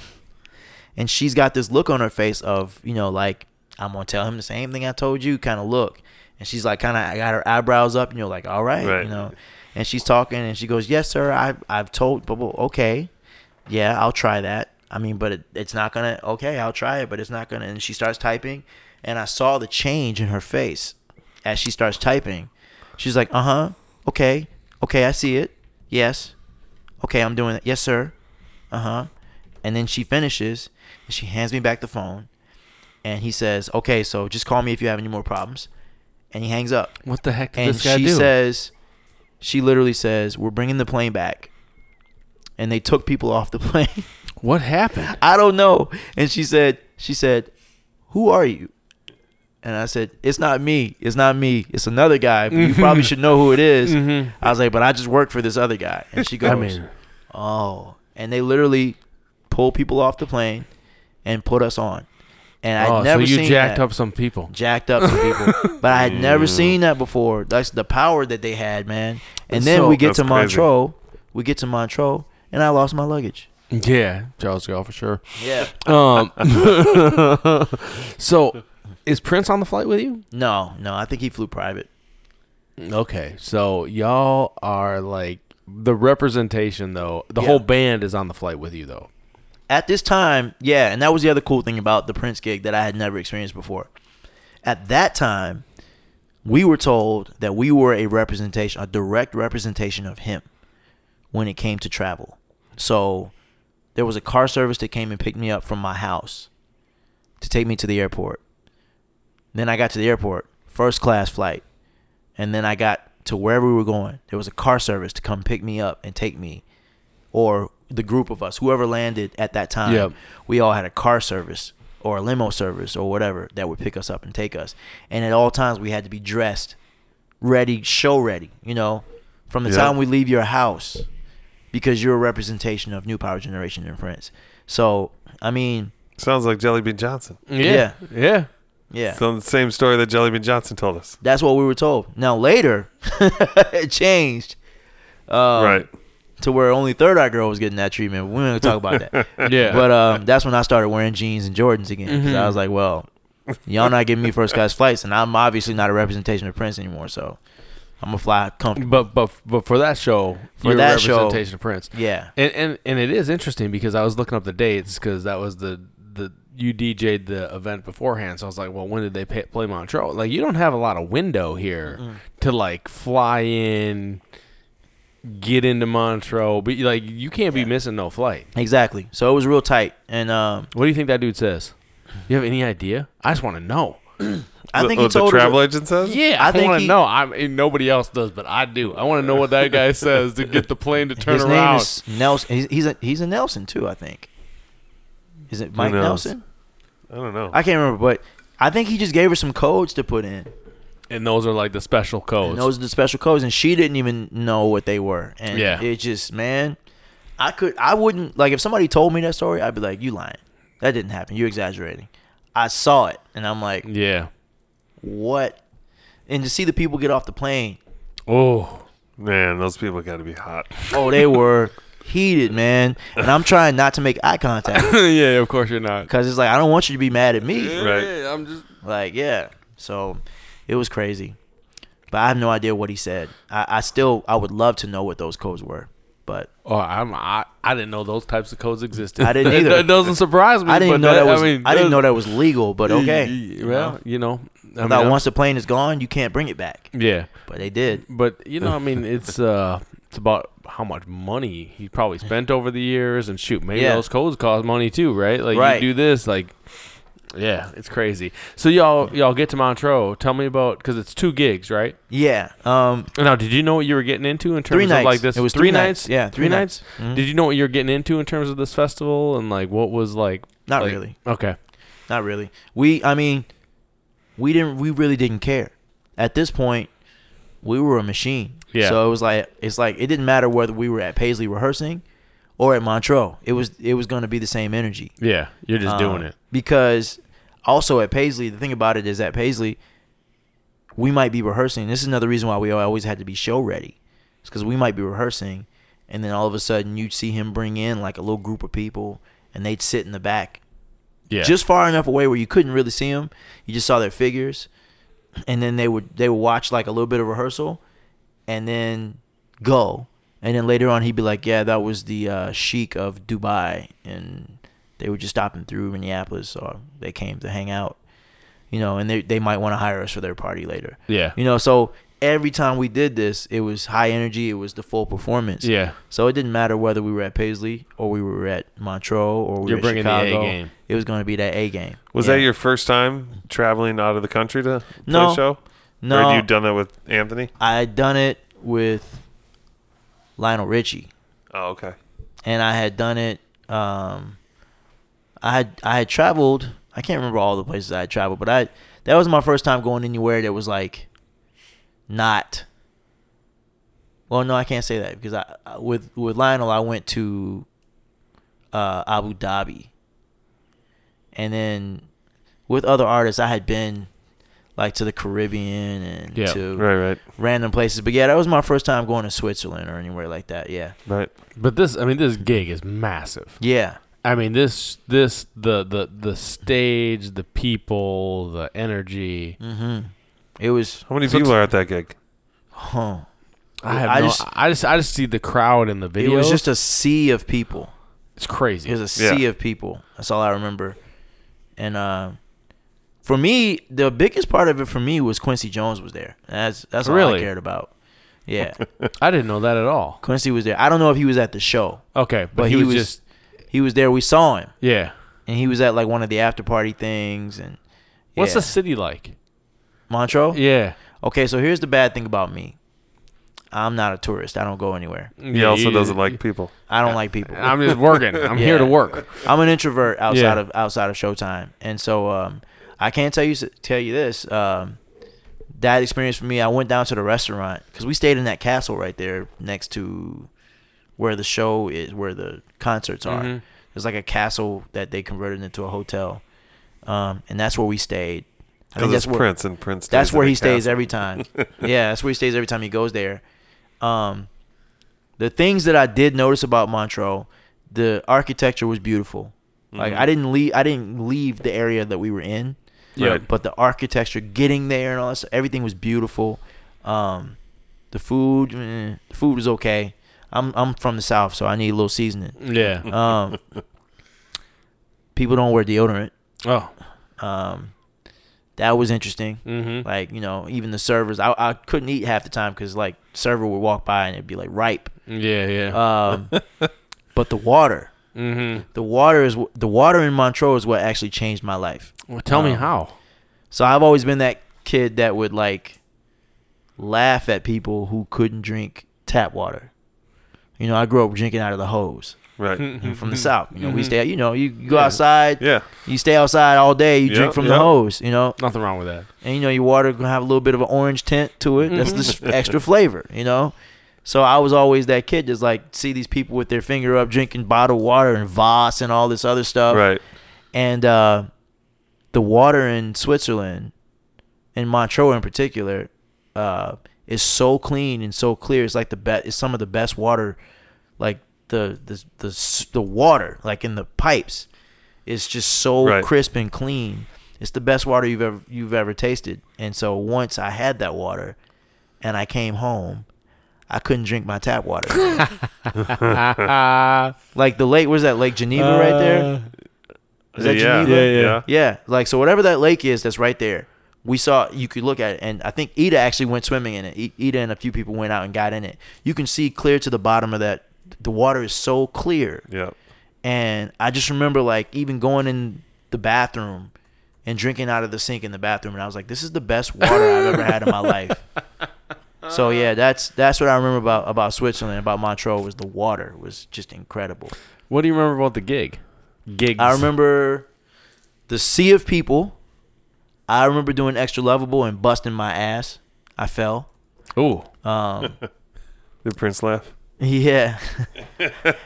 he laughed a little bit, but then I think he was afraid because it was a pretty nasty fall. On Extra Lovable, we do choreography. Me, Marcus, and BK. Mm-hmm. Oh yeah. And there's a part where I'm supposed to do a kick flip and bounce back up. So I'm supposed to pass out from all the exhaustion. Right. And they're trying to revive me. And then at the end of the song, and like that, I'm supposed to come back up. Well, again, remember, they lost my luggage. Yeah. So they had to buy me a suit. And, everybody in Europe is taller than me. Mm-hmm. So we couldn't get anybody to tailor the suit in time. So I just rolled the pants up, and they were baggy and loose. And so when I did the kickflip and came back up, the pants got caught under my shoe, and my pants were starting to come down. Because they were loose too. So I was like, either I can cop a squat, or I can show everybody in this audience my goods. Also, I didn't have any underwear because didn't have any luggage. Yeah, and there ain't no Targets. Ain't no Target, right? So I'm like, you can't even find a Walmart. You know, like they. So I'm either gonna let everybody see what's going on, or I'm gonna kick my feet out and fall to the ground. Right. So I kicked my feet out and I fell to the ground, and and I fell directly on my tailbone.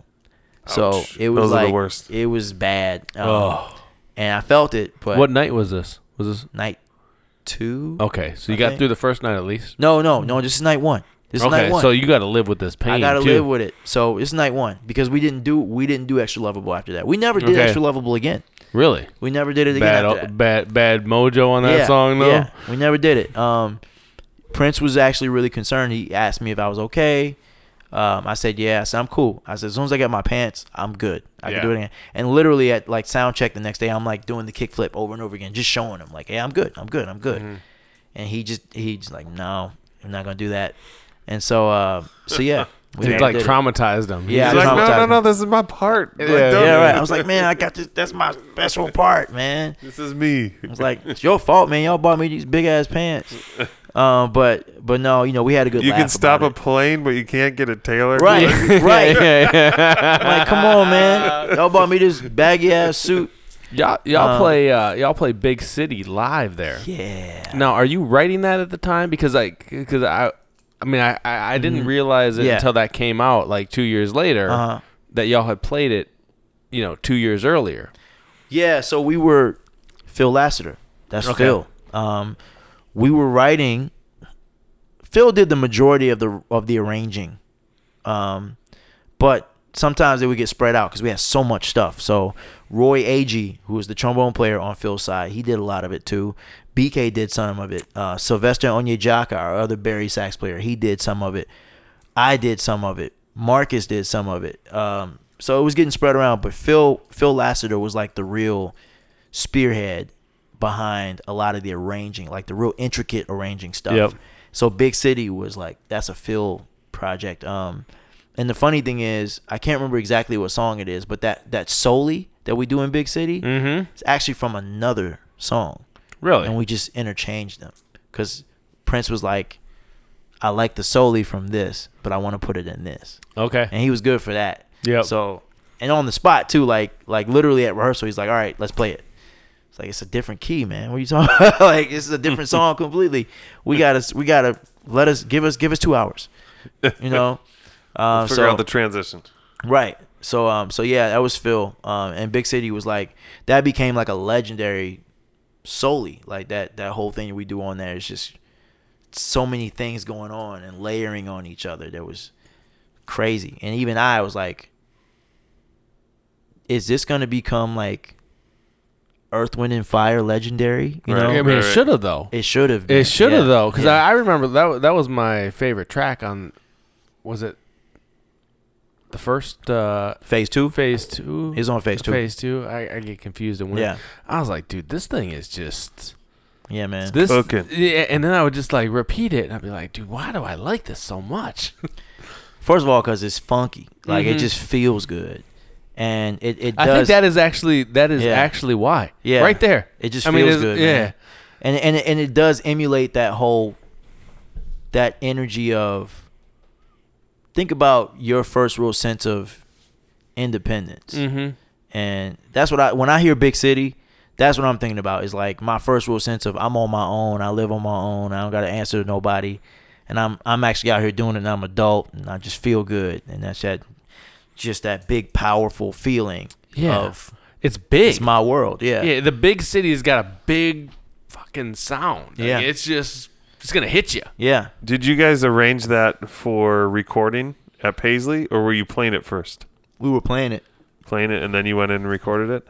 Yeah, we were playing it for a bit. We actually recorded it super early. Yeah, all that stuff from Hit and Run Phase 2 was recorded super early. Yeah, that's where I was going with this Montreux kind of bit, is like that happening kind of in that 2013 mark, because it's 2 years later that it comes out. No, we recorded all of that stuff in 2012. All right, so it takes years for it to. Man, my dates are probably off on some of the releases, but it takes a minute. It takes a minute, and that's one of the things. Oh man, there's so many different areas we can go to with just the whole recording aspect. One of the things I would be frustrated about with Prince, because I didn't know any better, was we had all this music that we had recorded, all this dope stuff like that. Yep. And he wasn't putting it out. So we would play it at shows, but it wasn't coming out. Instead, he released Plectrum Electrum, yep, Artificial Age, yep, Hit and Run Phase 1, all this other stuff. Yep. In 2012, when we were recording this stuff, I remember a whole bunch of suits coming in. This is the thing people always get really weird about, but I remember a whole bunch of suits coming in and watching us record, right? And I remember him like having conversations with them in front of us and saying stuff like, this is the direction I'm going in, and if we can come to an agreement, this is what I'll bring to the table for your company, and this is what we can do, et cetera, et cetera, et cetera, right? Mm-hmm. That was Warner Brothers. Oh. So I remember that because I just thought it was weird. I was like, who are these suits? Like literally, it was like something off TV. Like right. 12 suits walking behind them and sitting in the control booth and watching. And they were all super excited. They were like, this is amazing. This is the greatest thing you've ever done. You know, giving them all these credit and stuff. And I was like, cool. But you're back, baby. Yeah. And I'm like, also trying to sign them, though. Yeah, I was trying to get that money. And so I'm like, who are these people? And then, you know, of course, the deal got signed. Yep. And I was like, oh, okay, cool. So now the music's going to come out. Still didn't come out. Mm-hmm. Right? So I'm mad because I'm like, you just want this to hit the streets. Come on, man! Like this is part of your investment. It's part of my investment. Convincing your crew that we're going out to Paisley is like, dude, we gonna be immortalized. So like, it's got to get on. It's got to be on wax. I literally told my horn players. This is the motivating thing I always told my horn players. It's like, once we're in, we become immortal through him. So that book you showed me, right. Our names are in that book. Yeah, forever. Yeah. Like we're on record as being the horns for Prince, like Maceo and Cootie and them were for James Brown. You know, right. We're in history now. Yeah. That's what we get out of it. And from now on, I don't care who you go to, your resume says for Prince. You were with you Prince. Did this. You can get any gig you want from here on out. Yeah. And so that's what I wanted. And so for me, come on, let's move this. It's like, what's going on? Let's move this boat faster. Why are you playing with us like this? And then everything, you know, went down. And, you know, I hate to skip ahead, but later on, after Hit and Run, Phase Run, Plectrum Electrum, Artificial Age, all that stuff came out.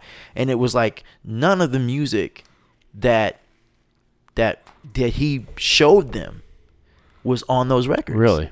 None of it. And then, you know, he had met his agreement with that deal. And then he released Hit and Run Phase 2. Yep. Under Paisley Park Records. Yep. It wasn't released under Warner Brothers. Right. And Hit and Run Phase 2 was all the horn heavy stuff that he had promised them. Yep. So it was like, come on, man. oh, you dirty bastard. That's what you were doing. So he literally did the deal with them. Bait and switch? It was a bait and switch. And that made me respect him even more. You mad, but like game represent. I was like, game blouses. Like, wow. It was a bait and switch. Like, literally all the music that you showed them and you got them excited about and convinced them to do the deal for, you didn't give them. And I was just like, man, that's brilliant. Prince doing Prince. Prince doing Prince. Did you ever, when you guys were recording that stuff, was he there or was it more or less? He was there. He was the one hitting the button. In the control room. He was in the control room. You in Studio A? We were in Studio A. Okay. So the horns because you can't fit all them people in Studio B. Yeah, you can't. Well, you could. You can, but like literally, if you've been in Studio A, the horns would literally all be in, the little sliding door room where the piano is. Yep. We'd be in there. Okay. And we were packing you deep. Just pack us in there. Yeah. Was everybody getting just on a technical side? Yeah. Everybody mic'd up? Everybody on their own mic. Yep. Nice. Okay. Yep. Super It was cool. interesting. I love it. So speak to me. I mean, how do you kind of this immortalized, right? This is philosophical kind of, question in terms of where does Prince's music go? Like you're convincing your crew that, hey, this is going to get us to the next level. We're going to get our names. We're going to be in the book. We're going to be on the record. That's going to get us the gigs. But where does it go? Like you look out, 50 years, 100 years, 200. What happens to Prince's music? What do you think happens? Man, if it's handled correctly, I think that every major American music, not even just, I can't say American music, every major artist, if Prince's music is handled correctly, every major artist for the next, I don't even know how long, will be influenced by Prince. Why? Because of the sheer greatness of what Prince's music represented and what it still represents. If you look at I work with kids now. And I work with this thing called the Purple Playground. You guys are aware of. we know. We interviewed Heidi. Yeah, and so shout out to Heidi. Yeah, shout out to Heidi episode and Willie. 19. Purple Playground. Shout out to Purple Playground. Like these kids, man. What amazes me, it's similar to what we see with Michael. What amazes me is when I see the light, the spark that happens when they hear Prince music for the first time, or when they hear a specific song for the first time, or when they think they know Prince music and then they hear something completely different from what they know, and it just turns their whole world upside down in a good way, and then it sparks even more motivation in them. It makes them want to go get the pen and start writing. That is why I think it will inspire for generations. Because, okay, let's say, for example, maybe there's a kid out there who's never heard of Prince, right? But they've seen Live, or they've seen Mono Neon, or they've seen me, or they've seen Marcus. And there's something about what they see in us that they love. And yeah, it's us, but there's some Prince in there. Therefore, they're inspired by Prince too, and they don't even know it. So that's what I see it as. If it's handled correctly, then it'll be an inspiration for generations. I just hope that it can be a direct inspiration and not such an indirect inspiration. Yeah, meaning people can connect to the real deal. I want people to connect with the real deal. I had a great teacher one time ask me, as a sax player, who do you want to sound like? And then the follow-up question was, what are you going to do to sound like that? Yeah. And so when he asked me who I wanted to sound like, I said I want to sound like Kirk Whalum, and I want to sound like Gerald Albright, and I want to sound like Dave Koz and Kenny G. Because that's who I was listening to at the time. Yeah. And he said, okay, cool. Well, what are you going to do to sound like them?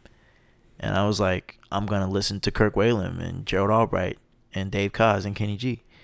And he said, that's cool, but why not find out who they were listening to? Yeah. So if you want to sound like Dave Koz, why don't you listen to Sanborn? Mm-hmm. And if you want to sound like Sanborn, why don't you listen to Rousseau or whoever he was listening to? If you want to sound like Gerald, why don't you listen to this person? You know, Charlie Parker or whatever. And so it really opened my mind up to, well, gee, why don't I do that? You know, like instead of just being a carbon copy of, which is what we said. We don't want no carbon Prince copy. Don't want no carbon. We don't want no carbon copy. copy. He was not flattered by imitation. He was flattered by evolution. Yeah. And so that's what I feel like, you know, if we listen to Prince, if kids are listening to Prince, that's going to lead them to even more stuff, because Prince was inspired by people too. Yeah, you know? So they're gonna get that musicology. They're right? gonna get that musicology. Like we gonna bring you deep Yeah. in terms of the catalog and the connections and the interconnections and and the music industry right now, well, always the music industry is always deteriorating, and so it's really important that we do have certain pillars. Yeah, and we're losing most of them. I mean, like, who do we got left? You know, like, we got a handful of, like, just iconic artists. The first one that comes to mind for me is Stevie Wonder. Yeah. You know what I'm saying? Who's the next Stevie Wonder? There's not going to be one. We don't have any more. There's not going to be another Prince. There's not going to be another Michael. There's not going to be another Whitney. You know, these are icons that we're losing, and there's no, you know, no disrespect to Beyonce. Beyonce's doing it, but she ain't no comparison to Michael, Prince, Whitney, Stevie. You know what I'm saying? Like, I just saw her concert. It was good. I know it was. I mean, but when you have, there's a lot of costume changes. Hey, look, that's a production. But yeah. But what you're saying, is really about artistry. It's artistry and the depth of that artistry, and how. Like it's like this kind of deeper level of what it means. It's deeper than just a song that just blows up on TikTok. Yes, it's more than that. Put it like this: let's take Beyonce for example, right, and compare her to Prince. She's been to our show. Yeah, like right. And again, no disrespect to Beyonce. Beyonce, if you ever need a horn section, holler at me. But she should get one. She should. She should get 11 piece. If she wants to be bold, she should get 11-piece one. She should. She had one at Coachella. She had some horns. She had some horns cool. at this last she did show. Yeah, great. She had a band. The band was slamming. Her band's always killing. Yeah. But like, here's the thing. She's top level. She is. She's amazing, and from coming from where she came from and to where she is now as a singer, man. I mean, she was always good, but wow, she's. Yeah. But I say all this to say, if you take Beyonce or Taylor Swift or I don't know, anybody, and you take away the lights and you take away the pyro and you take away the effects and the production and the background dancers and all this stuff, let's go back to 45-minute let's go back to that 45-minute set. piano set, right? What's his name? What's the guitar guy? Harry Styles? No. He's British though, isn't he? Redhead. Ed Sheeran. Ed Sheeran is the only one I can think of right now that could do something like that. Yeah. And it still don't compare to Prince. You see what I'm saying? Like, so at the end of the day, the artistry has to be there. So a lot of these mega stars that we are idolizing right now, don't get me wrong, they're great, but they can't do that. Yeah. And so what are our kids going to take from that? Mm-hmm. They're going to say, well, I need the production. I need the TikTok. I need I need that. Which is why we got to introduce them to some Prince music and see how far the rabbit hole goes in terms of and I'll never get tired of it. I'll never get tired of how it blows their mind every time. Now, let me ask you this in terms of, hey, you grew up, you kind of had some Prince music in your house. Your grandma was into Prince music. Obviously, you know, you have a come back to him in terms of musicology and that bit, and then I go work for him. Like, how much of a Prince fan are you in terms of the catalog and like the depth of the rabbit hole? Another thing that I find super amazing about Prince is I'm constantly learning. So it's like people expect, because I was in the band, people expect me to just be everything, a Prince catalog. Like I know I know where everything was. You know, no, I'm constantly hearing new stuff. I'm constantly learning new stuff. I'm constantly hearing new stories. I'm constantly seeing things or finding out about stuff. You know, I played one time. I played with a Michael Jackson tribute band, and the artist who was playing Michael, just, he wanted to have a great conversation. So he started picking my brain about Prince and Michael. And in my time playing with Prince, we would pay homage to Michael Jackson. Oh, yeah. Yep. Because that was post Michael's death. It didn't happen before that, though. I didn't know that, though. So my understanding was, so he would be like, so the guy would ask me, like, why do you think Prince hated Michael so much? And I'd be like, what are you talking about? He loved Mike. And he'd be like, no, he didn't.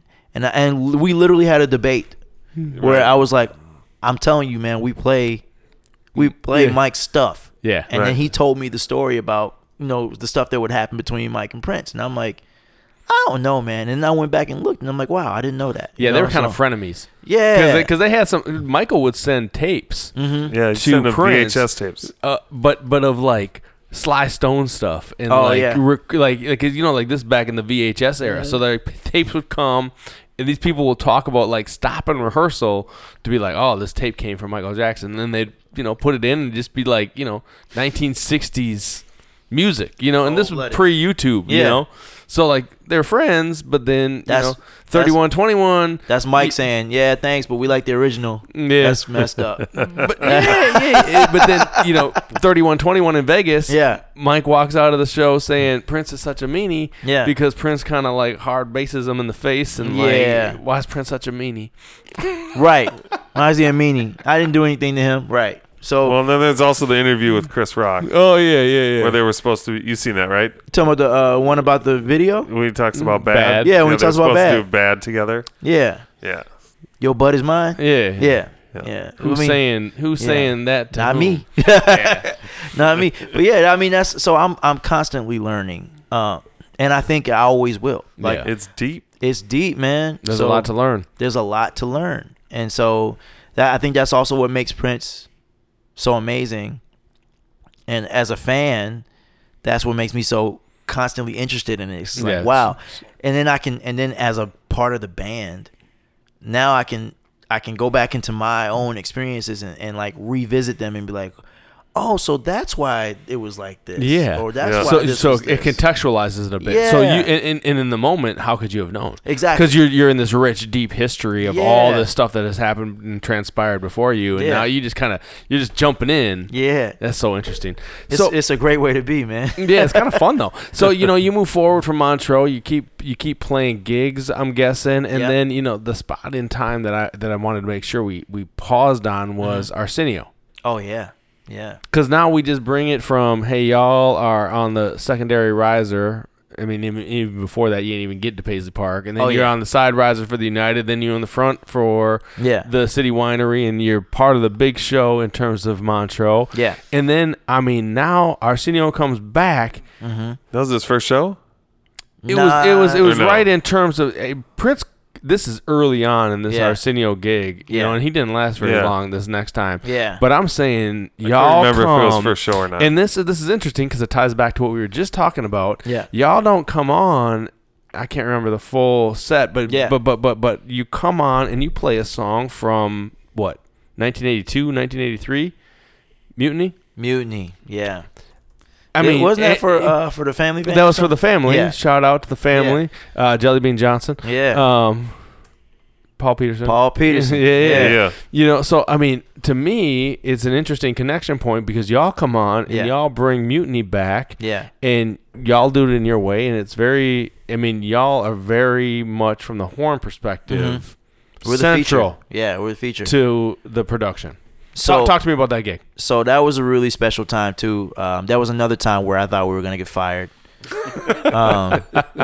because Marcus and BK and I were always up to some shenanigans. And just side note. So we were there. Dad's gonna catch us. Exactly. So we were just kind of wandering around because we were just on the lot all day. That day, just hanging, and we found our way to the Marcus and BK and I were always kind of in something. And as a matter of fact, we almost did. We filmed a pilot for a reality show that Prince was producing that was centered around our shenanigans. Which would have been so cool. It would have been cool. It's called Paisley Park University. Where's that footage? It's in there, out there. I'll find it. I'll send you some of it. Yeah, well, I want to see some of it. Yeah, we got the pilot. The issue with it, I think, was he wasn't in it. Prince was not in any of the footage. So... But anyway, one of the episodes that would have been great was what happened. And so we were just wandering around. Do you know this story? No, I don't think so. We were wandering Was not around there. the lot, and we ended up in the makeup and hair area, the room, and where the salon where they do everybody's hair and makeup. And I think they had Kid and Play on the week before us as a guest. And so a part of the stick for Kid and Play and them coming on is they had the high box hairdos. Yeah. And they had 3 of them. One was for Kid, one was for Play, and one was for Arsenio. And so we were like, oh snap, they have the blah, blah, blah. And Let's go. Somebody told us, and one of the hairdressers said, you can put it on. Big mistake. Should have never told us we could put them on. So we put them on, and we were just kind of going around the studio in these hairdos. It was amazing. Just being goofy. And we were going down the hall, and here comes Arsenio in his robe and his, slippers and stuff, and he sees us. Yeah. And he's pissed. Because one of those hair pieces is his. And I think he's looking at it like, who told you? He didn't say anything. Yeah. But he's got that look. And we immediately know. We're like, okay, he's going to tell. We're in trouble. And Kurt comes and finds us and says, Prince needs to see you 3. And we're like, all right. And this Going is to the principal's office. pre-show. This is before the show. Yeah. Mm-hmm. Going to the principal's So we go down office. the hall, and we see Prince, we see Arsenio, and Arsenio's just standing there like the tattletale, Right. and he's standing there with his arms folded, and Prince kind of looks at us and kind of scolds us, and says, where did you get those? And we're like, the hair and makeup. Who told you could put them on? Well, they told us. Well, why did you think that was okay? He's talking to us like that, Right. and we're kind of like, because we just thought. They said it was okay. It was okay. And they're cool. They're Kid and Play. They're big. Like, they're look. boxy. They're fucking funny. We start dude. trying to do the dances and stuff and try to make him laugh, and he's not laughing.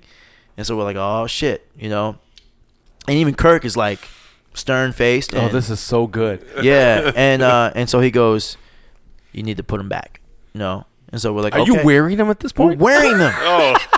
We've been wearing them the whole time. We've been going around the studio with them on. I thought you had taken them off already. Yeah, No, you're just like no, sitting we there. still got them on. And so as Arsenio walks away, because Arsenio kind of walks away with that look on his face like, yeah, and he walks away. And as we're about to turn and leave, I see Prince crack. And then I'm like, okay, we're good. He's just like, he just does, he does his goofy face. Yeah. And I was like, okay, we're good. And we go take him and put him back, and everything's cool. But also with that show, so with Mutiny in particular, it was one of the first times where I had a solo that was like a feature. Usually the solos are randomly called. Yeah. Yep. Mutiny was my song. You knew this was. Mutiny was my you. song. You knew you were soloing that night. Yeah, Mutiny On TV, on the Arsenio Hall show. Yeah, and Mutiny all and my friends and family are watching. Exactly. Mutiny and not extra lovable. People Pleaser, Andy Allo. Yep. That was my song too. If Maceo wasn't there, so so Mutiny. When I got the solo at Paisley, I did what most sax players would do, and I just tried to go balls to the wall, just funk, hardcore funk, right, just fast and furious. And Prince stopped me, and he was like, "You're doing too much," And I'm like, "Well, you slow this thing down." Huh? Yeah, I'm like, "What do you want me to do?" And he's like, "You need to learn to have a conversation with your audience." And I'm like, "What the fuck does that mean?" And he says, "Well, you need to talk to the audience and then let them respond." And I was like, how do you let your audience respond? He's like, so you're basically going to say, hi, my name's Adrian. And when you say, hi, my name's Adrian, you don't keep talking. You're not like, hi, my name's Adrian. Hey, what are you doing? Blah, blah, blah. And you keep talking. He's like, you say, hi, my name's Adrian. Let them say, nice to meet you, Adrian. Yeah. And then you say something else. You ask them a question and let them answer. It's like talking to a girl. And so I'm like, okay. So he's like, as long as you have a conversation, I won't stop you. That's what he said. And so I was like, okay. So fast forward to the show, and I start taking this solo, and you can see it in my face. I'm like, play the solo, take a break, play the solo, give some space, play the solo. I'm very careful about that. And I knew I was only supposed to take like one chorus, right? All right. But he told me, I'm not taking it back. Yeah. What he had told me that day is, he said, if as long as you do what I told you, I'm not gonna stop you. So you go until you're ready to. What do you think that is? Is that him? Is that him putting you there? Yeah, I think he was just trying to empower me a little bit, and but I didn't expect it to go like that. I thought he was gonna give me like at tops 2 choruses, two rounds. How many does it end up being? I can't really even tell you. I gotta go rewatch. You gotta go watch it. All I know is I looked up for him, and he's going out to our audience to grab some lady to dance with. Yep. And eventually, if you watch it, it's funny because eventually I just decided to stop because I was like, we're on TV. Yeah. Like, are we still on the air? We're on the air, so like I know it's a limited amount of time, so I'm gonna go back. The song's long. It's long. The song keeps going, but I'll tell you what I think. Yeah. I mean, I think he's putting you out there to put you out there. I think so too. You know what I mean? Like just to say that's what it did. It's no longer about me as Prince. This is like I'm doing something new, and I'm giving some younger folks a center stage, and this is what real music is about. Yeah. I mean, I didn't pre-think that at all. That's in the moment. Just me knowing Prince. That's and what I felt talking too. about it. Like he's putting you there. That's what I felt. And the funny thing about it is, as a sax player. And you think about like things you want to be remembered for, or iconic solos and things like that. That solo for me was one of the most simplified things. Like there's nothing intricate or crazy about what I played. But to this sax day, players at home are not going, "Ooh, look at that, look at that." Well, actually, they are. That's the weird thing about it to me is to this day, that solo is like one of my most popular things or famous things, not just because of Prince, but because of the choice. Yeah. Like what I chose to play or and that's what I get from it. Every time somebody tells me about it, they're like, I love that solo you played on Arsenio. And I'm like, really? And they're like, yeah, man, the choices you made. And it was just so, they say tasteful. And so that goes back to what he was saying, the conversation. Yeah. And I'm like, wow, again, life lesson in a solo. And I'm like, so it's not about what you play, it's what you don't play. He sets you up for success. Yeah, and he puts you right there, center stage on Arsenio, and now on YouTube for generations to come. Generations. Hell yeah.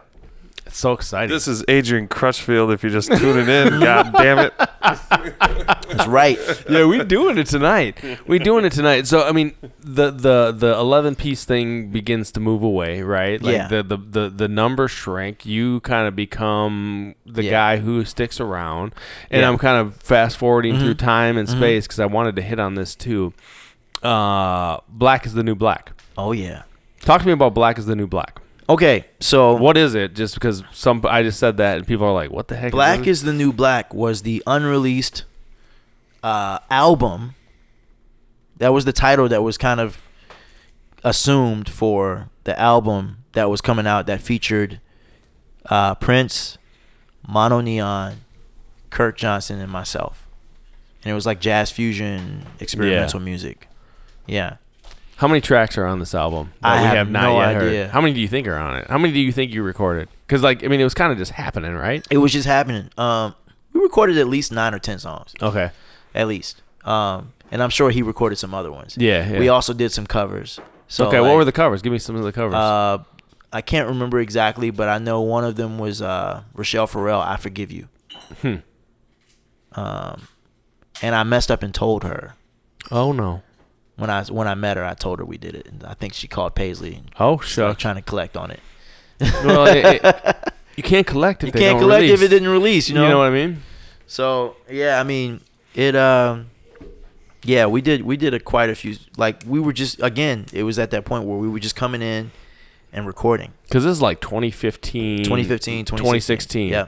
What I mean. Black is the New Black. What was he like? What was he trying to say? Because that's like a very, very intriguing title to me. Why Black is the New Black? I think that Prince was always ahead of his time. That's the one thing that we have to acknowledge, and I think that we've acknowledged that so many times on this podcast. He was so ahead of his time, forever. And I think my mom's calling me, but she have to wait. That's one of those like Amber Alert things it looks like or something. But no, he was ahead of his time.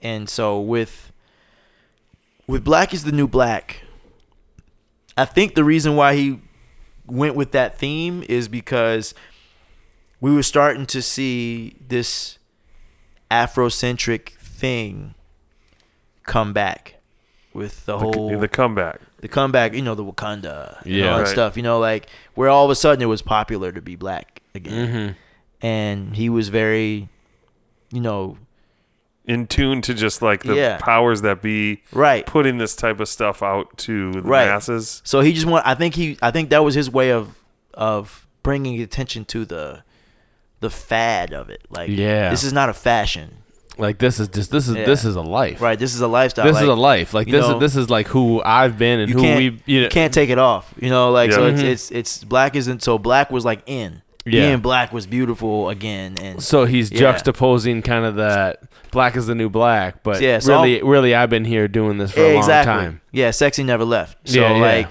like that I think that's what that was, and also the music was very reminiscent of the era of Black is Beautiful. Yeah.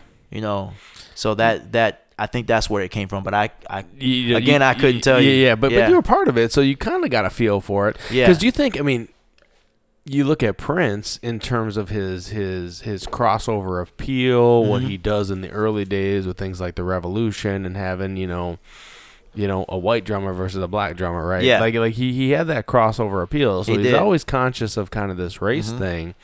But I mean, he's a black male. Right. And that never left him either. But you'll get some people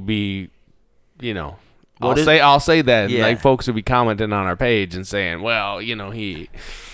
Yeah, I mean, everybody's gonna have their opinion, but like, I mean, and even still, thinking back on it now, this is the age where he brought the fro back. Yep. And, Oh yeah. That symbolism is all there. Like It's all he's there. tying it back into. Yeah. Yeah. Even what he was wearing, all that stuff was going back to that almost like 60s, 70s vibe. Yeah. And, the music was very reminiscent of what you would hear at that time. Give me a sense of that music. Like we've talked a little bit about, but like, what's the sense of that? Black is the new black. What's the sound? So you got Mono Neon, You got Mono Neon, Kurt Johnson, Kurt, you got Prince, and you got and me, and you. then sometimes Donna. We bring Donna Grantis Okay. in. She was in it for a while. I think I'm not sure why she left. I think it was to start her family. Yeah. Good But for her. but yeah, the music was very like psychedelic, Yeah. but also jazz experimental. Mm-hmm. But with a really familiar urban hip hop element. So like, I mean, you just named like a bunch of stuff. I know, but that's what it was, and I mean it was everything, and I mean rock was in there. But there was a synthesis of that sound of those sounds. It was like if Sly and Bootsy and Kendrick Lamar But maybe also like some Run DMC. and Run DMC and Anthony Hamilton Got together, made a record. so cool. That's pretty much what I felt it was. Which I like, because I mean, I was Yeah. listening to Rough Enough on the way out here, Yeah. and you're on vocals on Rough Enough. Yes.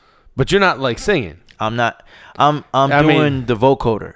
What's a So, vocoder? The vocoder is like a cousin to the talk box. Yep.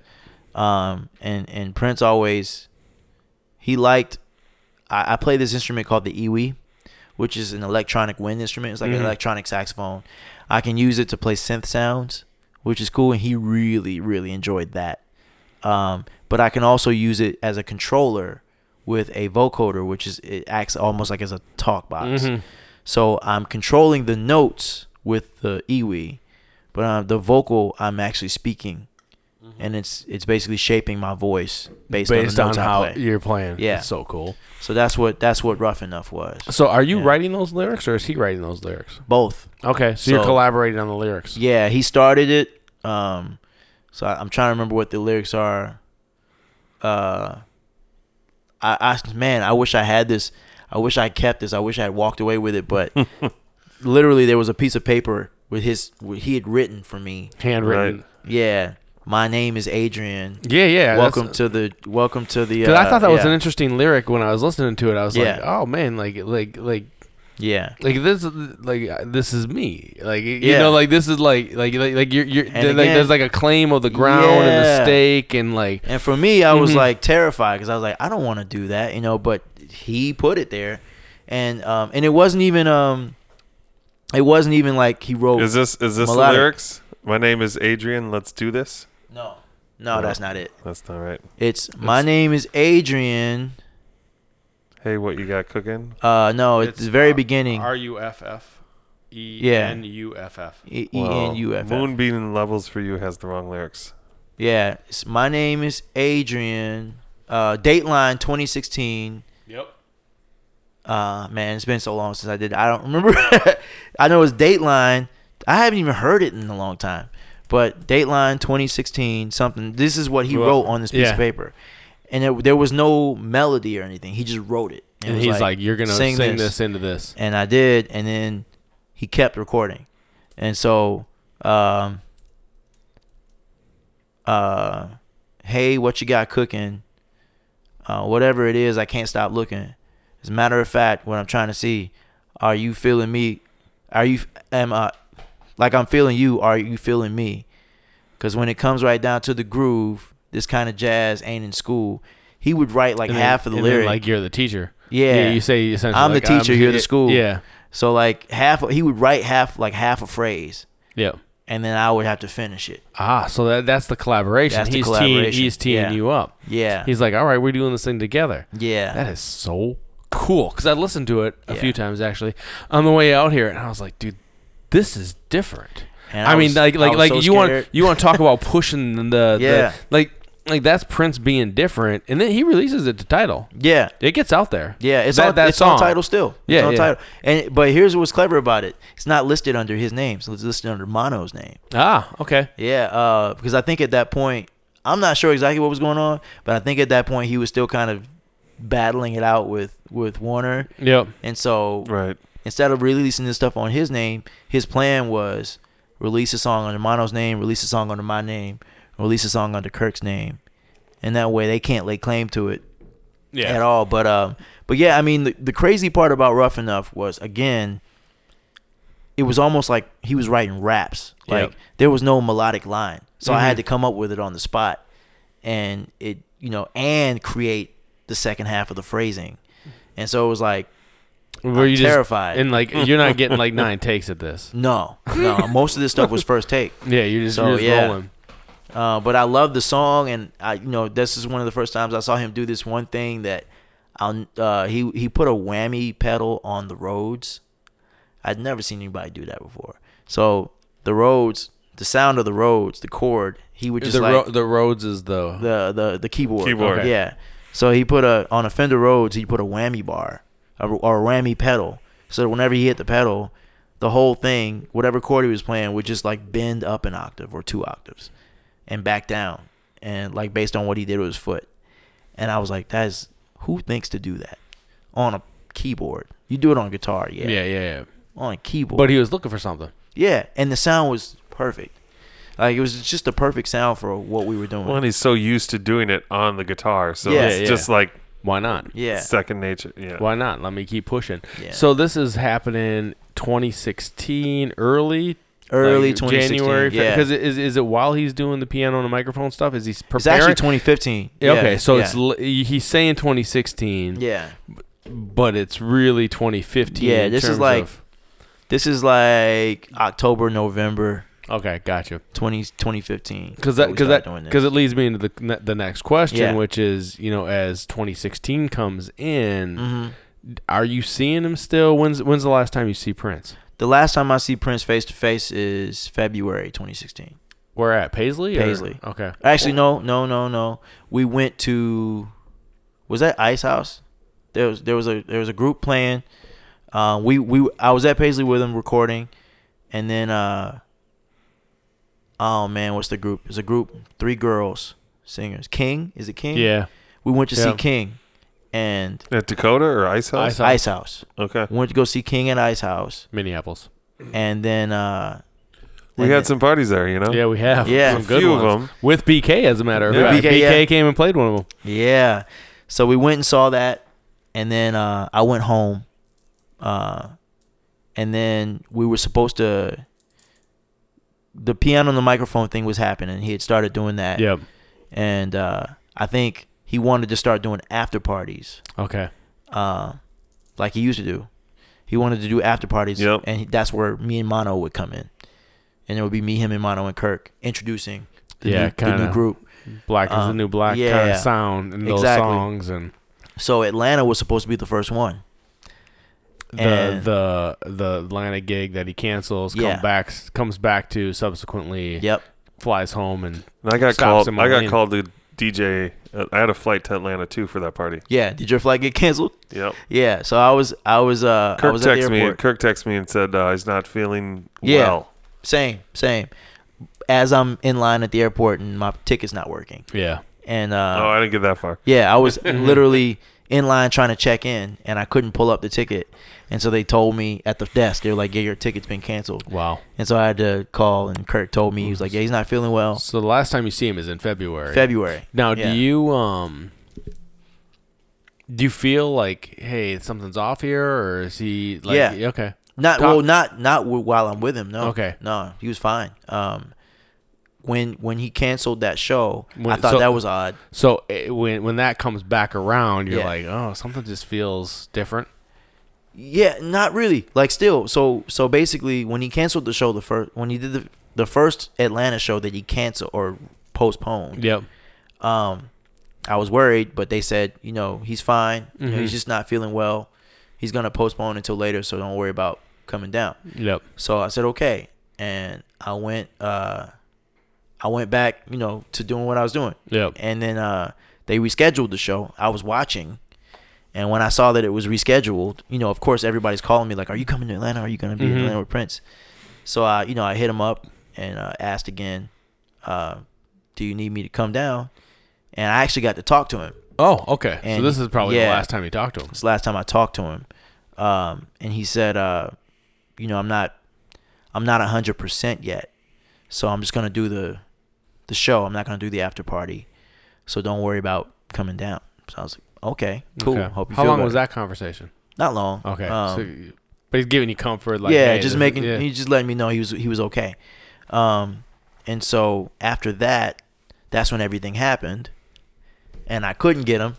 Yeah. And everybody's just telling me, management and everybody's telling me he's fine, he's cool, he's all right. And then I saw he had like a party. Yep. And he was riding his bike. Yep. And all that stuff. So I was like, okay, so it's fine. He's fine. And I went down to Florida to do Seabreeze. Yep. And BK and I were actually doing an after party show at Seabreeze, and Marcus was on the main stage at Seabreeze that year. And me and Marcus were having breakfast, and that's when like our phones just both simultaneously started.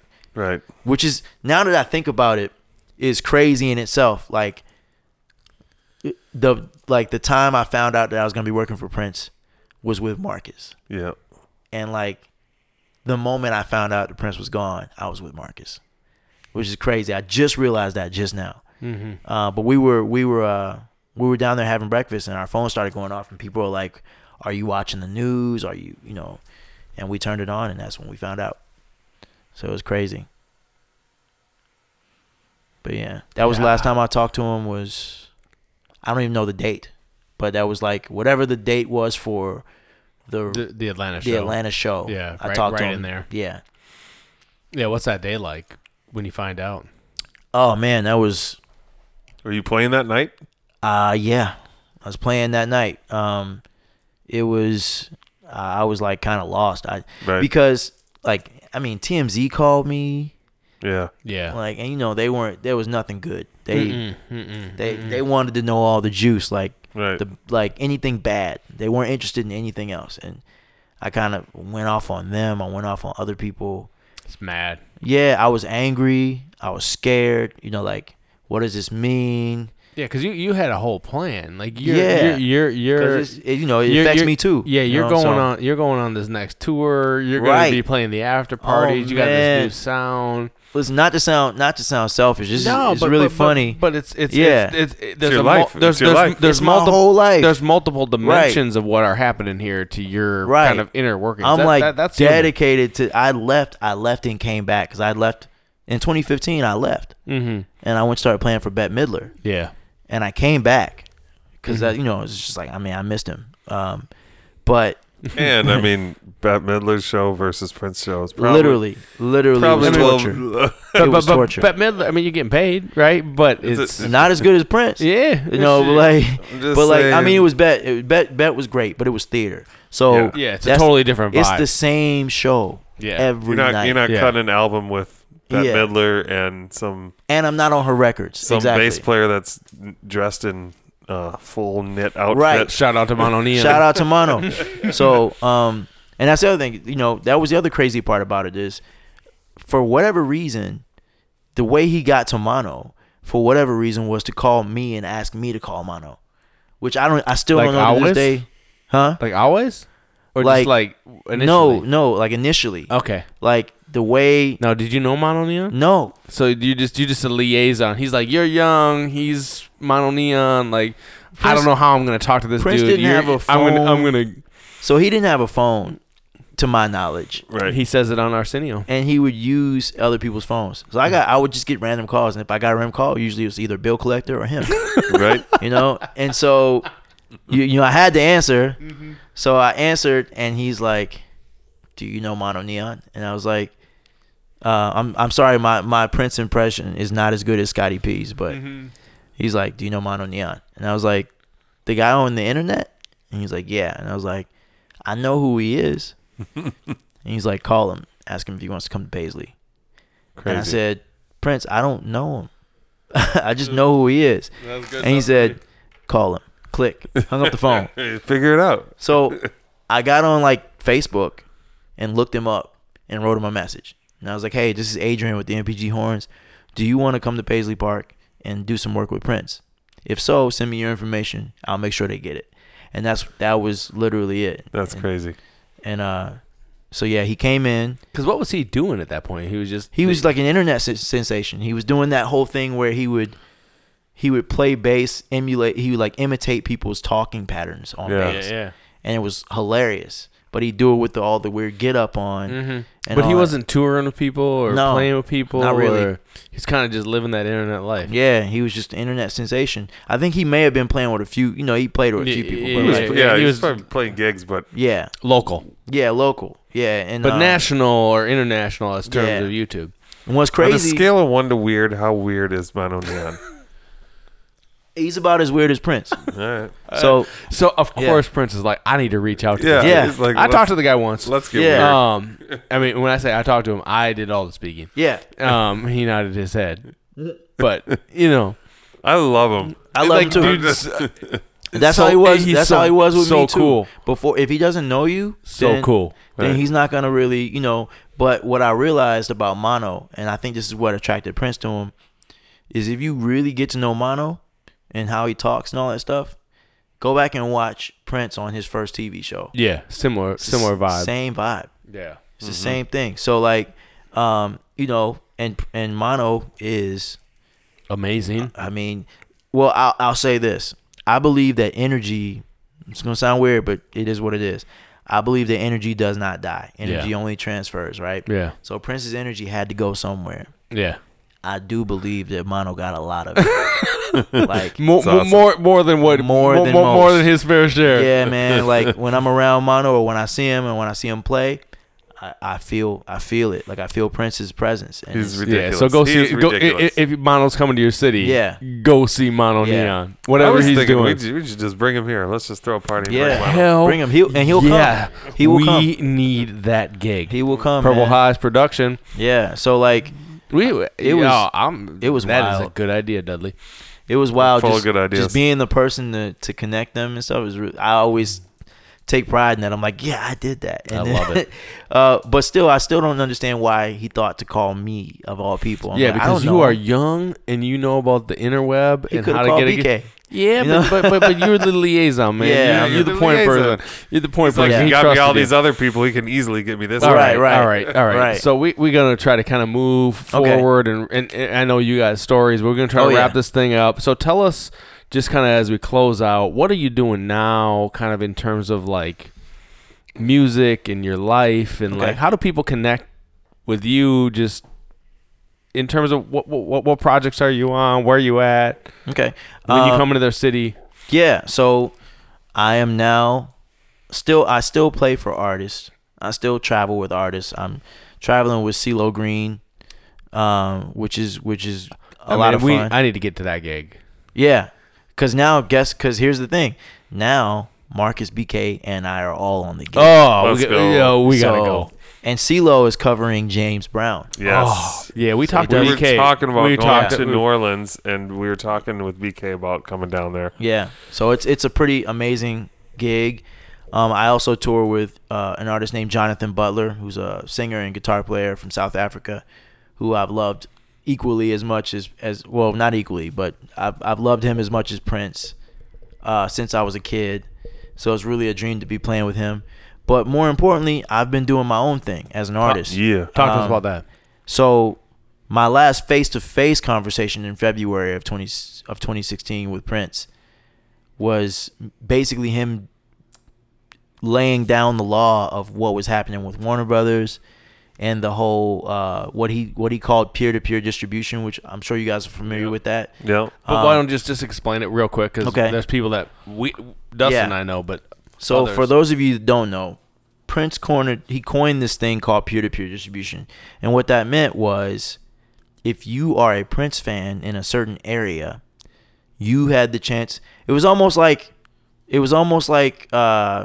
Mary Kay or Avon for musicians, right? So cool. I mean, that's the best way I can describe it. And basically, if you were in a region and you were a Prince fan, you could become a partner with Paisley Park Records. Right. And you buy a case of albums from Paisley Park, and you're the only person in that area that has them. So you can mark the price at what you want. You buy them at wholesale, sell them at retail, and you make your money. It's like Girl Scout cookies. It's Girl Scout cookies, right? But in music, someone knocked on Paisley Park, and he was like, "This is a good idea." Exactly, and he took it and made it for music. So he was doing that, and he was selling the Hit and Run Phase 2 that way through peer-to-peer distribution. The cool thing about it was other Prince-related artists could also capitalize on that. Nice. Because the fans would buy our records. Right. And so he started asking me about my first record, which is called Private Party. I did a record in 2009, and then I was jaded. I didn't want to be an artist anymore. Yeah, just because of the music industry, the competition. I was like, I'm not built for that. And so when he asked me about it, he asked me why I hadn't made any more records and how I was still selling my record, and I told him, and I thought I was appeasing him by saying all I wanted to do was be the Maceo to your James Brown. Yeah. And that's what I'm doing, and I'm cool with that. I don't need to do the artist thing, and I'll sell your records. And I thought, number one, I thought I was appeasing him. Number two, I thought I was buying myself more time. Yeah. And he flipped on me. And didn't work. It didn't work. Thought it would. Did not work at all like I thought it would. And he started to lay down the law and telling me what he was planning and all this stuff about Warner Brothers and these other companies. And he basically said, I don't want to give them anything. I don't want to give them any reason to make us feel like we owe them anything. And really look at what's happening now with like streaming and everything else. Yep. It's about money and power. It's about money and power. But he always said the power should belong to the musicians, right? So the artists should be the ones benefiting from these, like at least fairly benefiting somehow. Yeah. But when you look at the numbers, it's like nothing adds up. So he just took it upon himself to take that battle on. And so he was like, I'm going to do this peer-to-peer thing. And by the time the record comes out, it will already be platinum. Yeah. And it'll always be this and it'll already be that. And the record company the labels can't say that we owe them anything because we didn't use them to do it. And so he said, it's cool that you like being here, and it's cool that you want to be like Maceo. And that's, I'm honored that you want to do it with me. He said, but the last thing he said was, but James is dead. And that just pierced me because it was like, you're right. He said, James is dead. What's Maceo doing now? Yep. And I was like, yeah, I guess you're right. And then I went home, and then he died. And so all I could think about was that statement. And so I was like, I gotta be an artist because that's what he said. And part of that conversation, I told him, I was like, you know, the radio's not going to play my stuff because it's not the stereotypical jazz. It's not urban enough because it's saxophone. I just don't want to go through that whole thing again. And he was like, yeah, but you didn't have what we have. We didn't have that when you tried it the first time. Now you have this. And so, yeah, man, I mean, that's what inspired me to get back into being an artist. And I do have struggles with it, but I don't regret it because, man, he was right. You know, I finally made I got a Billboard charting song at one point. And the album you wrote? It was called Leap. Leap. Yeah, one of the last things he said, like basically when he told me the whole thing about James, he said, we appreciate you being here. You always have a place. I'm honored that you want to be here and be the Maceo to my James. He said, but sometimes you have to take a leap for yourself. So where do people get Leap? Leap is everywhere online. You can get it anywhere and everywhere. You can't get it from CD Baby anymore physically, but you can download it. Did you hear about this thing with CD Baby? They've stopped their physical distribution. Yeah. So, yeah, change you can your get name, it. maybe. Yeah, I mean, you can get it. You can get it on all the platforms. You can buy it physically from my website if you want to. There you go. That's where you get. Is that where you get the CD or no? The CD. Yeah. What's your website? It is adriancrutchfield.com, or the more fun way is ilovegoodsax.com. I love good sax. Yeah. So so it's everywhere. And where else can people find you? Have you trademarked that? Not yet. You need to. I got a guy for you. I'm gonna hook you up. Please. Where else can they find you on social media and all that stuff? Real Good Sax is my Instagram and my Twitter, I believe. No, and my TikTok, and Adrian Crutchfield on Facebook. Yeah. Follow some more. Wait, I got a question. Yeah, we're not done. I'm just making sure people we get these things out there. It's important. I thought you said we're wrapping it up. We are, but you got. I'm just gonna ask the question that I'll probably have a lot of people listening are wondering. Yeah. Did your grandma get to see you play with Prince? No, she did not. Oh. Damn. My grandmother died when I was 15, 16. So she just made the prophecy. Yeah, she just spoke the prophecy. And I'll say this, because you said there's something that you said at the very beginning of this 7 hours ago. But you said something about how long I played for Prince. Oh yeah, right. And we never answered that question. And I'm here to clarify for everyone who's wondering how long I've played for Prince. The answer is I'm still playing for Prince. Hey, I love that. Yeah, that's amazing. I love that. Still playing. I'm changing. I'm going to use that too now. Dude, I mean, you just how long did you DJ for Prince? I'm still doing it. DJ for That's Prince. right. No, but come to my party. That's always the answer, man. Because this is what we about, right? Yeah. Like what we're trying to do, and we are. I mean, we ain't trying. We doing it. Is carry forth that legacy exactly of who he was, what the music was, what it meant to people, trying to connect young folks to it, trying to keep that vibe moving because he planted it in our the depth of our being. Exactly. So it's a mission, right? Yeah. And we out here doing it, and we just getting started. He inspired the fire, so I like what you said too earlier about people seeing you and seeing Prince in you, because I mean you were hanging out with the greatest performer of all time. Yeah, it's got to rub off. That's my hope, is that I can be an inspiration to people. I can be a spark. I can be a part of his spark. Yeah. That's all I want. You're carrying it forward, man. I want to carry it for him. I love it. We can't keep this guy up too late though, because he's got to go teach the kids at the Purple Playground. Yeah, Purple Playground. Check that out. Listen to episode 19. We're gonna get more into that, but we've been talking for a while. We really very much appreciate this. This is, just wonderful, beautiful stories. Oh yeah, the memories, the influence, what you're doing today, moving it forward. Just it's fantastic. We got to do this again when we can get me and BK and Marcus. In the same time. I got a whole idea. We got a plan. We got a plan.